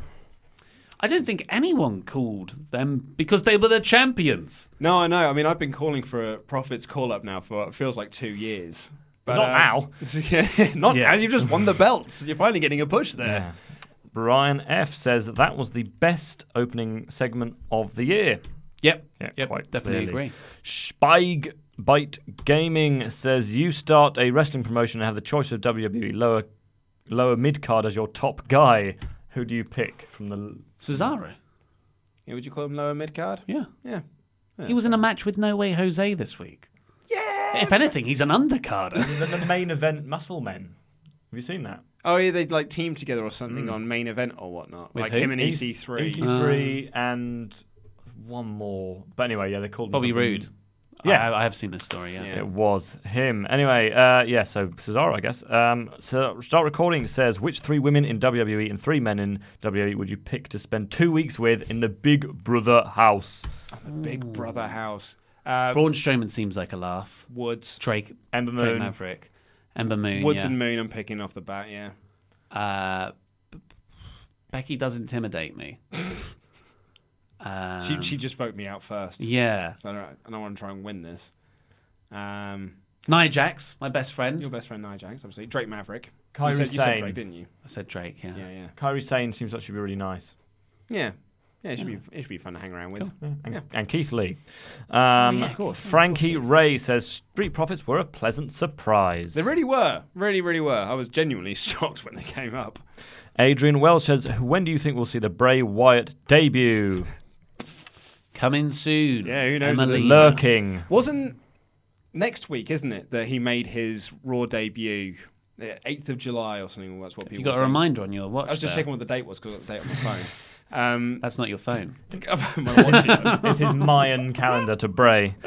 Oh man, I'm good at talking, me. No, Matt- people are saying like he debuted on a certain day on Raw, so like A Monday. a Monday, and it coincides. That's also next week as well. It's the same date, so maybe it's next week. Malloy the Bear and message retracted. Thank you very much for your donations. Thank you. Ryan B. Bad says, should we expect NWO to SmackDown now since we already have Monday Night ECW? We joked about it, didn't we? We did joke because that's Bischoff's only idea he's ever had. So he may as well just do it again in the third promotion. Hopefully with the Undisputed Era. Adrian Garza says, how would you feel about Cedric Alexander joining the New Day? Also attended Raw. Dark match was Seth Rollins versus Corbin in a street fight. Lacey interfered. Becky run in. I suppose the question you've got to ask yourself is, why are you putting Cedric in the team? Yeah. I don't see the fit. No. Character-wise. Adrian Wells, thank you very much for your donation. Barely you. Average Gaming says, no question, just want to say hi from your new $25 Pledge Hammer Pod Swafters for the win. I Thank saw you. you. Yeah, I We'll saw be you. doing a shout out for you at some point. Yeah, when I was doing my reports this morning, I saw you in there. Rated R King 22 says, hello everyone from the Bahamas. Does the UK miss us? Lol. Quick question. Seeing as how they dropped no wrestling during the commercial breaks, do you think they should bring back the second screen experience? Like with the shrink screen that they do on SmackDown, which they're still doing on SmackDown. The shrink screen's actually a good way It's round. better than what they're doing on Raw. It's better than 2 out of 3 falls. Yeah. Or restyle matches. Suraj Gadvi says, do they really need Street Profits on the main roster? Why not use AOP, Heavy Machinery, Viking Raiders properly? Vince might give them comedy act treatment. Well, you see us with your Vince. We're not Vince now, are we? We're Paul Heyman. Yeah. Yeah, that's what's exciting, isn't it? That Paul Heyman's obviously picked these guys. I didn't say it, actually. They did... They gave me a Public Enemy vibe. Just the way they were walking around backstage, butting in on stuff. Yeah. The ECW tag team, not the rappers from the 80s and 90s. Yes. I was trying to think of a couple name for Vince and Paul. Adam Ulrich says, put the tag titles on Truth Maverick, where they keep pinning each other during defenses for the 27 title, but always manage to retain the tag titles, leading to a new mega power explosion at WrestleMania. Yeah, but that would just make every other tag team look like absolute crap, because you can't even beat 2 lads that are beating themselves. I like it. Tom Lee, thank you for all your yen, and Viola, thank you very much for your dollars. Thank you very much. Sparks Entertainment says, in my opinion, WWE has kind of ruined Bray Wyatt already. By the time they're ready to debut him, I feel like people won't care, and the hoop hype will be dead. I think that's a bit harsh. But I partly agree in that there was a momentum to him, and it was peaked 2 weeks ago. So why didn't you debut him then? You still got the puppets in the background. It's not. That's a very tiny portion of people who are going to care or see that. So I think it's slowly being botched. Yeah. Bryant Hoyt says, word is Morella, I think he means Maria, is really pregnant. So why did her and her husband sign a 5-year contract if she knew she would be out for 9 months beforehand? I mean, she's not on TV anyway, so it doesn't really matter. Well, also, then she's getting paid. You're getting paid to not be on TV. That's true. RJ Calmeron says, did Heyman save the US title scene? I think this is a continuation of the storyline that he was doing anyway. That they were doing anyway, and I would argue. I mean, I would probably suggest that might not be one of the areas that Heyman's had his fingerprints on. Yeah, if anything, that's a Triple H thing, especially the way he hugged Ricochet after the win at Stomping Grounds. Sean Turner says, I could have gone to WWE Dallas with a Bayley Sting poster, but I'd rather go to SmackDown rather than Raw. I can't stand Becky and Seth. Separate them. On screen. On screen. I was going to say, hopefully on screen, yeah. Malloy the Bear 12 says, saw myself in Ollie's review of Fighter Fest, as well as my best friend and girlfriend in shots of Michael Nakazawa. I have a black and pink shirt and made my day. Support Wrestle Talk. And then he says, first time donating may become a pledge hammer. Oh, Sweet. great. Nice. I'm jealous you got to be there. Yeah. It was a really fun show. Raymond Jones says the simplest way to make the shows feel different is having one of the cameras being the opposite way round, putting the hard cam on the other side. Yeah, but then you'd expose when you've got terrible attendance. You like those SmackDown images last week. You just move Just move all the audience around. We're going to switching shots, guys. Move around. It wouldn't look that different. I don't think that's the big fix here. It would look exactly the same, but people would come out from the other side. It would look exactly the same. What you could do is just put it. I download a show, export it. Well, no, you get into there and just give it a little mirror image in Premiere Pro. Sean Turner says people talk about the dangerous chair shot at Fighter Fest, but people were perfectly fine with Orange Cassidy's devastating kicks at Double or Nothing. I know they are harsh. It's hypocrisy. Mm-hmm. That's terrible. Aaron Watson says, hello from Tampa, Florida, listening live at work on the job site where it's currently 90 degrees at 10 a.m. Love you guys and keep it up. And it's about 36 Celsius. I think it's about 90 degrees in this room. 32, sorry. 32. Wilson Simon says, I was at Raw. Y'all mentioning the Raw crowd makes me feel special. Has been a rough few months. My dad died and my long-term girlfriend broke up with me on my birthday. The one thing that made me happy was you. Well, we're glad we could do that. We're very sorry about your dad and your girlfriend. Yeah, that sucks, dude. But yes, keep going. You'll come out of this stronger. You will. Charles Hall says, just joined the stream, but did you guys cover Graves screaming holy poo when Lashley and Strowman went down? Yes, we did. No, we never mentioned it. I didn't even see it. Brian Ordonez says, do you all think that WWE's great show in Dallas have anything to do with the G1 starting on Saturday? Also, I thought the live show experience was pretty good. Oh, so another person who was there live. Mm-hmm. Yeah. No, I don't think it's anything to do with the G1. Oh, and by the way, we've had 5,000 people watching the stream, which is our most ever for a Raw review. So thank you very much to everyone. Well done, Paul. Sean Turner says, what are you talking about? It was Randy that killed Braun and Bobby in an invisible low ride. Watch today. He's going to brag about and ask for a title shot. Yeah. Out of nowhere. DJ Fobb says, do you think the injury angle Lashley versus Braun was a jab at AEW Cody's injury? No, Braun's apparently injured. So. Oh, I did note that when it came back to Michael Cole, now WWE does everything it can to ensure the safety of its performers. Take that, AEW. Yeah, it did. Yeah. I don't think it was a shot at them, no. Great name coming here. Big Butter Jesus Mobile Gaming says, any chance Joe has of taking the title off Kofi? What are the chances? No, because I think you're going to build up Joe as a real dominant heel going into the match, and then Kofi again. Because the story they're saying is that I can't believe he still got the title, and he'll lose it at SummerSlam. Yeah, he'll lose it at some. Yeah, I think if he's going to lose, he's going to lose it at SummerSlam. Yeah, and that's why I'm almost starting to get on this train of thought now that Brock's going to cash in on him because Kofi keeps Corey's on this tear at the moment of just being like, I can't believe that Kofi keeps retaining, but this dream has got to end at some point soon. So what crueler way to do that is to have Brock steal from him. 6 weeks of Brock before Fox starts, I guess. Yeah. Dark Phoenix not 86. Showing up on TV. Thank you for your Mexican money. Michael Dominguez says, I'm going to SmackDown in San Antonio, baby. Which I guess is tonight. Cool. Have fun. AT&T Centre. Christian Baltimore and Shane Gensler, thank you very much for your donations. Sean Turner back in again, saying, will Vince ever be desperate and call up Vince Russo? I said this is my bold prediction. Vince Russo's back in the company by the end of the year because Vince McMahon, that is on a Rolodex at the moment of the people that he used to work with. It's like, well, Pritchard didn't work. Heyman, will he work? No, he's not worked. Bischoff, no, he's not worked. Russo's next, I guess. We're just going through this Rolodex till we find he's going to dig up Stan Mushnick eventually and see if we can get him to run the promotion. Shane Gensler, thank you again for your donation. Ben Morris says, why do we think this restarting matches crap is good? Or not we, sorry, WWE. Bring back the boring rest holds. Love from Australia.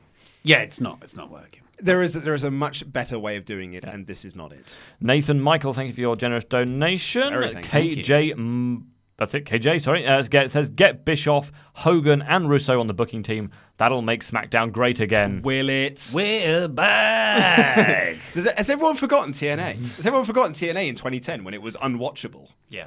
Ruben George says nothing, but thank you very much for your double donation. Thank Paul Pierce says, I'm starting to think AEW versus WWE is a work. Come on, Paul. It's Vince Russo's writing for Paul. Yeah, Vince Russo watches Wrestle Talk Confirmed. Hangman AJ Wilson says Ricochet and the Profits versus the Club at Extreme Rules.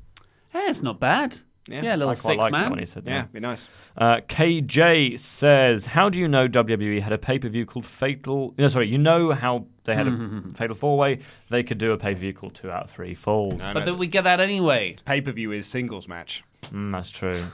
Bryant Hoyt says, if ad breaks are an issue... If ad breaks are an issue, why not use time limits like NWA TV title Arn Anderson 80s era style? Yes, Wouldn't that solve the that's issue? great. There it is. 10-minute time limits. That solves the problem. Or just do like a longer time limit, but they don't have to go that long. Will Haight says, give me your best Shane Douglas chuckle. I don't know what that is. Oh, that's from WrestleMania. Was that the Destination X 2011 review? Yeah, because he was backstage interviewer. Oh, no, maybe it wasn't that one. Maybe it was it a different was earlier. TNA one. Yeah, it was the backstage interview. And he was just there going Tim Arndt says, booking idea, the lights are out in Drake's bedroom and we hear 1, 2, 3, lights come on and Drake's wife and the ref sprint out of the room. Nice. Thanks for the idea, Tushki, because I think someone else suggested it. I was going to say, I can see them being more like you have Drake in bed and he's just like, time to consummate this marriage, and then turn the lights off, and then he turns it back on and Truth's in bed instead. That's what I was exactly about to say. Truth pins him for the belt. Ivan Drago says, does WWE have the upper hand on AEW following Cody's botched chair shot and the last night's Raw being as good as it was? Look, Raw was very good. But it wasn't as good as Fyter Fest. Yeah. Even with botched spots, the Fyter Fest was another level. Yeah. Flint Mech says Becky and Seth's relationship being used on as an on-TV story sucks. They're not a prior established couple like Ms. Maurice, Jimmy, Naomi. Anyway, they're supposed to be badass baby faces, no chemistry. It really hurts Becky's character. I feel like that's been the mission of 2019 is let's hurt Becky's character. Yeah. Kate Sun, C8 Sun, says, love the channel, fellas. Hey, man, this Raw was a lot better than it has been. Sure. What was that, sorry? It just Raw's been better than it has Raw's been. been, yeah. It certainly was. James de Jesus says, here's $2, go nuts. Oh, thanks, mate. Hey! I'm going to buy a Snickers. Jim Double-decker. Jim Arndt says, these Street Profits appeared on a main roster show. I am scared. No, I didn't have that sense of dread this time. Like you said earlier, I didn't have the... Let's see. Yeah. Give it time. Optimistic again. Ronce Rahan says, triple donation, but one message says, have you heard Raw's new tagline? The 1 week a night Raw and SmackDown go head-to-head in direct competition. Give it time. Yeah. Well, yeah, it's been for a while now. Sean Turner says, Brock should appear, not cash in, but laugh at Seth for his small bank account, yet working less than he does. Also, the small thing in Seth's panties. Ooh. Yeah, he's got a big bank account. Mr. Goatee says, I think they're going to make Mike the modern-day Meat, but less sucky, fighting for his abusive wife's approval, keeping the theme for juxtaposition. And what a star Meat turned into. So, it's got precedent for working. Anton H. says, Finn joined the club is my Hogan heel moment. Yeah, that'd be great. It's not quite Hogan heel moment, but yeah. But still, that's what I want to happen. Elizabeth Mazzora says, everything you summarised makes me cringe hard, especially the Kanellis Eye part. Also, I definitely agree that Alexa Nikki is a terrible angle. How can anyone like that? When you were saying that, I remember Greg last week, we were... Yes. Oh, God, yeah. Greg liked it as well. One of the writers on the site.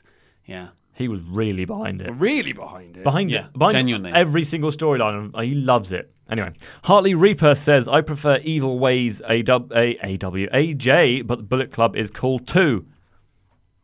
Yeah. Luke is finally turning a corner with the 24/7 belt, says Jobber JJ. It's had 1 week, mate. I thought you liked it. You've liked it. I've liked bits and bobs. You've enjoyed it. I still argue that it's a meaningless title. Oh, it is, yeah. Yes. Yeah. But I think that's what Jobber JJ is referring to. But it is a meaningless title, but it has had some fun comedy stuff. Yeah.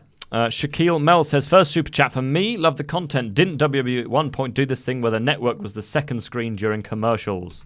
They did it on the app, I think. Pretty sure they did that. Like you'd have the app open at the same time, so you could then watch the commercial breaks during the app.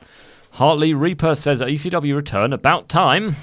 No, we thought that in 2006, and look what happened there. It returned on Saturday night at Fyter Fest. Jordan Price says, big fan, guys. Keep up the good work. Do you think the brand split should end? Yeah. I mean, it already has. It has. Ethan Robertson, thank you very much for your donation. Thank you. Jonathan Barube says, would have been so nice to have them sell the LED boards being out after the explosions like they did for the Viking experience. LCD boards. Well, we said that as well earlier, that we wish the whole set stayed dark. That's it. For the entire episode. Yeah, because as it stands, it's just like a tiny door was missing. Abram. Also, it's now at the point where I've actually forgotten what they're supposed to be because we've been joking so much about this LCD LEDs. thing, and I don't know. I'm pretty sure it's LED. Abram Penner says Heyman versus Bischoff. See who can increase the ratings more. Bischoff's got a bigger uphill struggle because he's got to like get to 3 million. He's got to rub off the stink that SmackDown is the B show. C11 says and for being Bischoff. Yeah. Maybe that's why they put him on there, because it's B for B show, B for Bischoff. C11 says, been watching since 2017, but have mainly become a Podswafter over the last year. First super chat ever, just to say I love you guys so much. Thank you for everything. Thank you Mr. C11. I enjoy the exclusive intros and outros for the podcast. My favourite part of this job. Really? Yeah, I love the intros and outros. We have 7 more. D says, in my opinion, Kofi is more over as champion than Seth Rollins. That is why WWE is promoting his relationship with Becky. Brock cashes in on Rollins. Makes sense. But yeah, I mean, the Rollins-Lesnar feud seems to be a more natural fit. But yeah. Mike Dempsey says, eat me. Hey, it's Thanksgiving I also don't know, but that's what he said. So thank you, Mike. Michael Dominguez says, NXT call-ups won't stop, but which one do you want to see? Another NXT call-up. I think you could bring in Matt Riddle as part of a Paul Heyman era. If Riddle's going on to any show, it bloody better be a Heyman show. I do not want him on a Bischoff show. It could be really good. Yeah. Tomo says, I just realised that Datsun and I have the same shirt. Well, we both have my mum's got good fashion sense, apparently. She buys Tomo's shirts as well. Yeah, she does. We've become very close. Christopher Delander says, the Outlaw Ace here, the club reunion is a good thing. It is. Yes, yeah, definitely. very much so. Should always have been a thing. Yeah. And then it'll be disbanded in the autumn when they leave. Mike Dempsey says, if you could change one thing to make this the best of both worlds, what would it be? Separate rosters. No, they should play that song at the beginning of every show. Oh, yeah, I miss that song. They play it occasionally. Do you know what? When I was in Peru, they actually were still playing those commercials.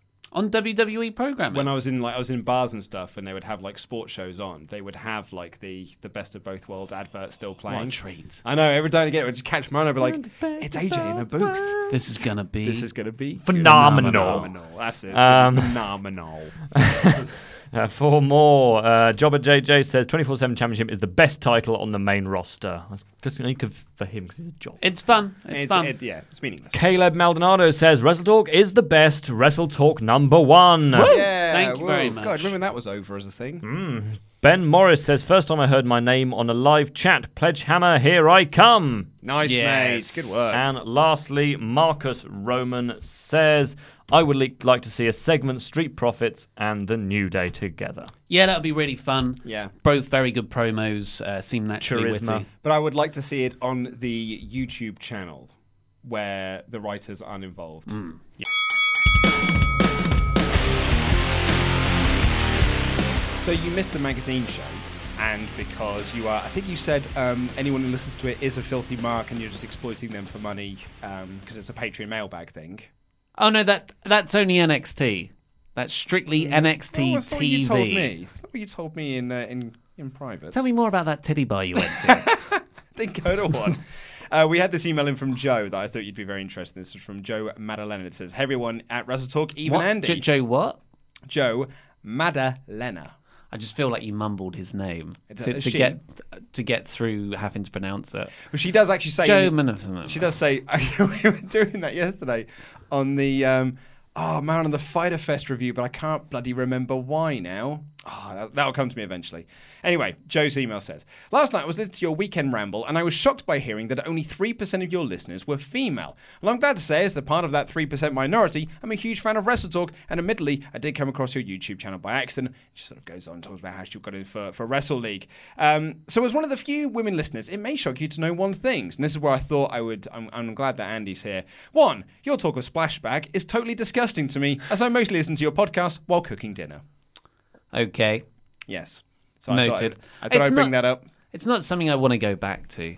No. But, the toilet debates are something we should all address. We've done it ourselves with where we stand at the urinal. Oh, I see what you're saying. The other thing, actually, she mentioned in her email that I thought you might find interesting is that she doesn't particularly like Becky Lynch, but she does love Lacey Evans. She actually thinks that Lacey Evans is way better. Oh, she's objectively wrong. I have solved the Splashback. So Randy, no one asked, mate. Joe's cooking dinner, Andy. Now that I'm 24, I have solved it. And then this is Randy's way of just bringing up the fact that it was his birthday over the weekend and no one's mentioned it yet. Oh, yeah, happy birthday. Oh, stop. We got you a card. What? You don't need to go on about it. What did you get? I got some money to go towards a holiday.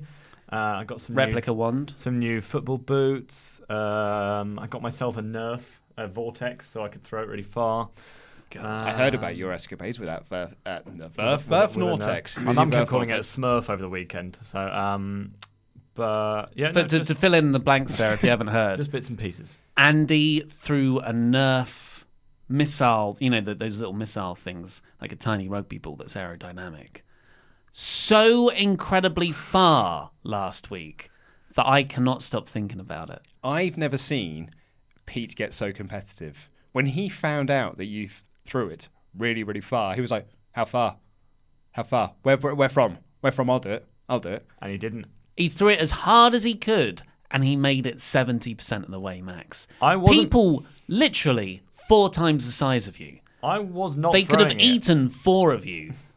They couldn't throw it as far. I was not throwing it as far as possible because I don't want to hit the house. I had to stop him. Yes, I said, Andy, stop throwing because I'm worried you're going to break the earth. Well, but on Sunday for my birthday, we went down the park briefly, and I threw it from behind one football goal over the other to Buckinghamshire. Yeah, which is about 90 to 100 meters. So I think it's all technique, not about strength. As you can see, I'm not a big man. Oh yeah. It's all technique. We figured that. Yeah. Should we have an email? I feel like we've had an email for a while. So we were catching up last week because you got back from Peru. That's right, I did. So I haven't been able to do the email stuff. Absolutely. Let's have this one. This comes in from Limps, who says, "Hello, Oil, Luke, El Fakador, Chopper Pete, Housemate Simon, the rest of the Swaff Nation, Eve and Randy." I've got to mention him. What about Ham? Well, this might have come in before that, June 10th. So that might be just pre-ham. Pre-ham. The pre-ham era of the podcast. Oh, on the podcast thing, I do apologise if you were one of the people who thought that the audio quality was a little lesser yesterday. It was an error in the export. I've re-upped it now, so if you wanted to re-listen to it with better audio, the audio that you're actually used to hearing on this show, you're more than welcome to do so. What actually happened, Luke's too careful to say, is that WWE hacked our podcast feed because we were talking about AEW and distorted the audio slightly. There's also that as well.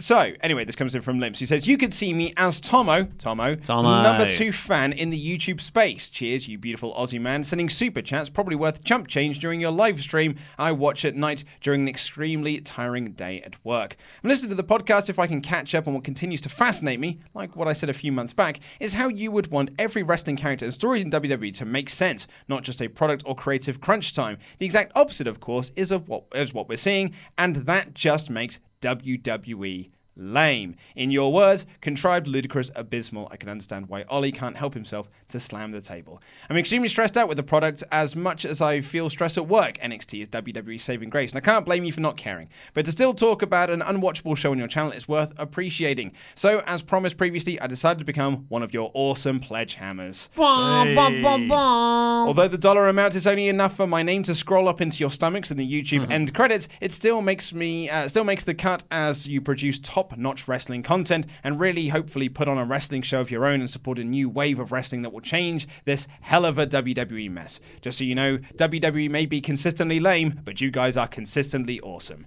Thanks for taking one for the team and watching Extremely Bad Wrestling and adding up to the positives in my daily affairs. All the best there, and over at Screenstalker, stay swapped, supporting Wrestle Talk from the Philippines, Limps. Hey. Thank you, He's part of the Wrestle League now as well. I spotted his name. Oh, yeah? How did he do? I can tell you in a couple of minutes. Should I give my thoughts on Fighter Fest? Because we haven't really spoke about it on the podcast. Well, you said it was for Filthy Marks. I loved it. Great show, right? The only things I didn't like was the librarian stuff, really. Mm-hmm. Everything else won me over. Like, even the chair shot. Snowflake. Even the chair shot. It doesn't offend me. The problem I had with that was that it wasn't even a good story. If it was a good, well-built, months down the line story where they'd established tie. You weren't listening. He said he's a good hand in an episode of Being the Elite. Oh, okay. Well, that makes it all worth it, then, doesn't it? It's worth it, yeah. But yeah, I loved. Good God, that I keep on using it. I'll get this picture up. The guy's face. The guy's face. So do you know, he's an NXT regular. This guy. Yeah, I was talking to him on Twitter yesterday because I posted up. I took the exact same screenshot and I posted it up on Twitter, and a few people tagged him in it. And I've chatted to him because he's an Everton fan. He's the guy at every NXT show you'll notice in an Everton thing, and he's actually seems like a genuinely lovely bloke. So he's the guy that reacted when Darby Allin did a trustful onto the apron. Yeah, and it's just like a split second reaction from this guy, and I thought that's what Kevin Dunn dreams of getting. Yeah, this is for me on par with Undertaker Shockface guy. Yeah, if you don't know it, it's on my my Twitter if you want to go and check it out. The guy's name's Kyle, because basically when I posted it up, everyone was just like, "Not now, Kyle." It's very good. Let's have this last email here before we get out. This is a quick thank you from Vacant, who says, "Evening all except Randy Andy. I've chosen to keep this vacant as I believe it's stupid. Around 2 to 3 weeks ago, I became really scared of what happens when you die. I can't shake the feeling of what happens. Is it dark or quiet, or does it just end? Is it just? It was just terrifying to me, and I haven't been able to stop thinking about it. Anyway, to why I'm emailing. I've spent the last 2 days being upset and being sick whilst having you guys on in the background. You calm me down and allow me to relax and sleep when I don't feel like I can. So thank you for helping me without even noticing. Your friend, Vacant." Ah, thanks, Vacant. Thank you very, very much. I for your also email. sometimes think about that, and it is terrifying. So I completely understand where he's coming from. Limps, by the way, is on 13 points, having done 2 shows. He did Stomping Grounds and Fighter Fest. So that means he's got about 13 out of 20. So that's just above average, we say. Did you see who's 1 point behind Pete now? You? Yeah. Wow, what a call it comeback. I mean, Yeah. Simon is miles behind everyone, though. But is he going to be able to get out of it? Because he's kind of excused himself. pretty much. Yeah. So it is between you and... I mean, Pete's been dropping and dropping like a stone. So Yeah. Plus, I've got Impact coming up this weekend. Uh-oh. That show saved me in WrestleMania season. That was the show, because I was completely tanking at that point. That's the show that brought me up, and we tied on points in the end. Well, but it was Extreme Rules this season that you did really well on, was it? No, it was Stomping Grounds. Oh, Stomping Grounds, that's it. The one that you were on holiday for that you just randomly selected I was just stuff. picking names. I was picking names. I picked any name, and I thought, what's the worst thing this company can do? Or what's the most boring thing this company could do? Because actually, worst is very harsh. What's the most boring thing they could do in terms of who the special guest referee is? And I picked Elias. Turns out they somehow But you got 9 out of 9 on the actual match predictions. Yeah. And that's it. And I think someone made the point is that because I tend to just think, well, here is a storyline logical reason as to why this person might win. And actually, the best thing to do is just pick names at random. Yeah. I think that's wise. Because you don't want to go completely at random, because they will be boringly predictable sometimes. Mm-hmm. For example, the Money in the Bank kickoff show. My sound logical reason for picking Daniel Bryan and Rowan to beat the Usos, they just won the SmackDown Tag Team Championships, and they can't really do a feud out of it. So what would be the point of the Usos winning?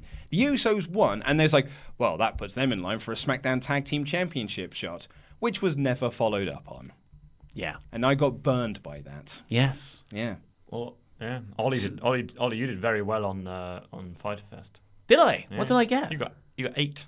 Ooh, And that's so I guess actually- the only one was Cody going to a time limit draw. Which is what we couldn't pick. No, yeah. and you said Yuki Yuki Sakazawa.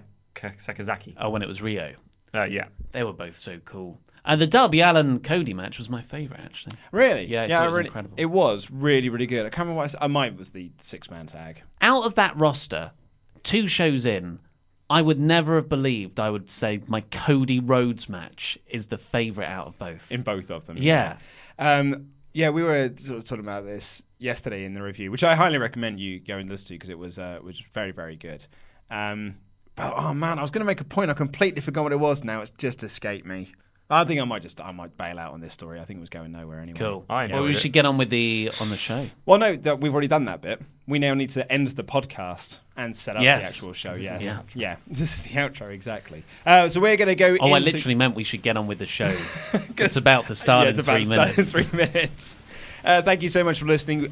We'll be back tomorrow for the SmackDown review. No Bischoff changes on that show by all accounts. That won't be until after Extreme Rules. But, we'll see, I guess. You just wait till the NWO turn up.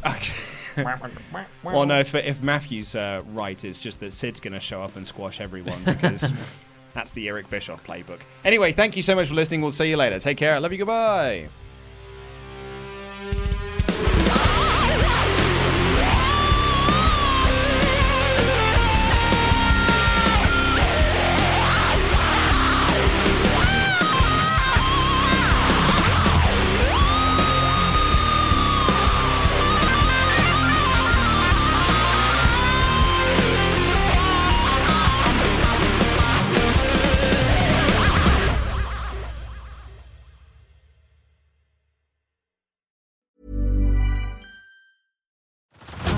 Head over to Hulu this March, where our new shows and movies will keep you streaming all month long. Catch the award-winning movie Poor Things, starring Emma Stone, Mark Ruffalo, and Willem Dafoe. Check out the new documentary, Freaknik, The Wildest Party Never Told, about the iconic Atlanta Street Party. And don't miss FX's Shogun, a reimagining of the epic tale, starring Anna Sawai. So, what are you waiting for? Go stream something new on Hulu. Pulling up to Mickey D's just for drinks? Oh yeah, that's me. Nothing extra, just perfection and a straw.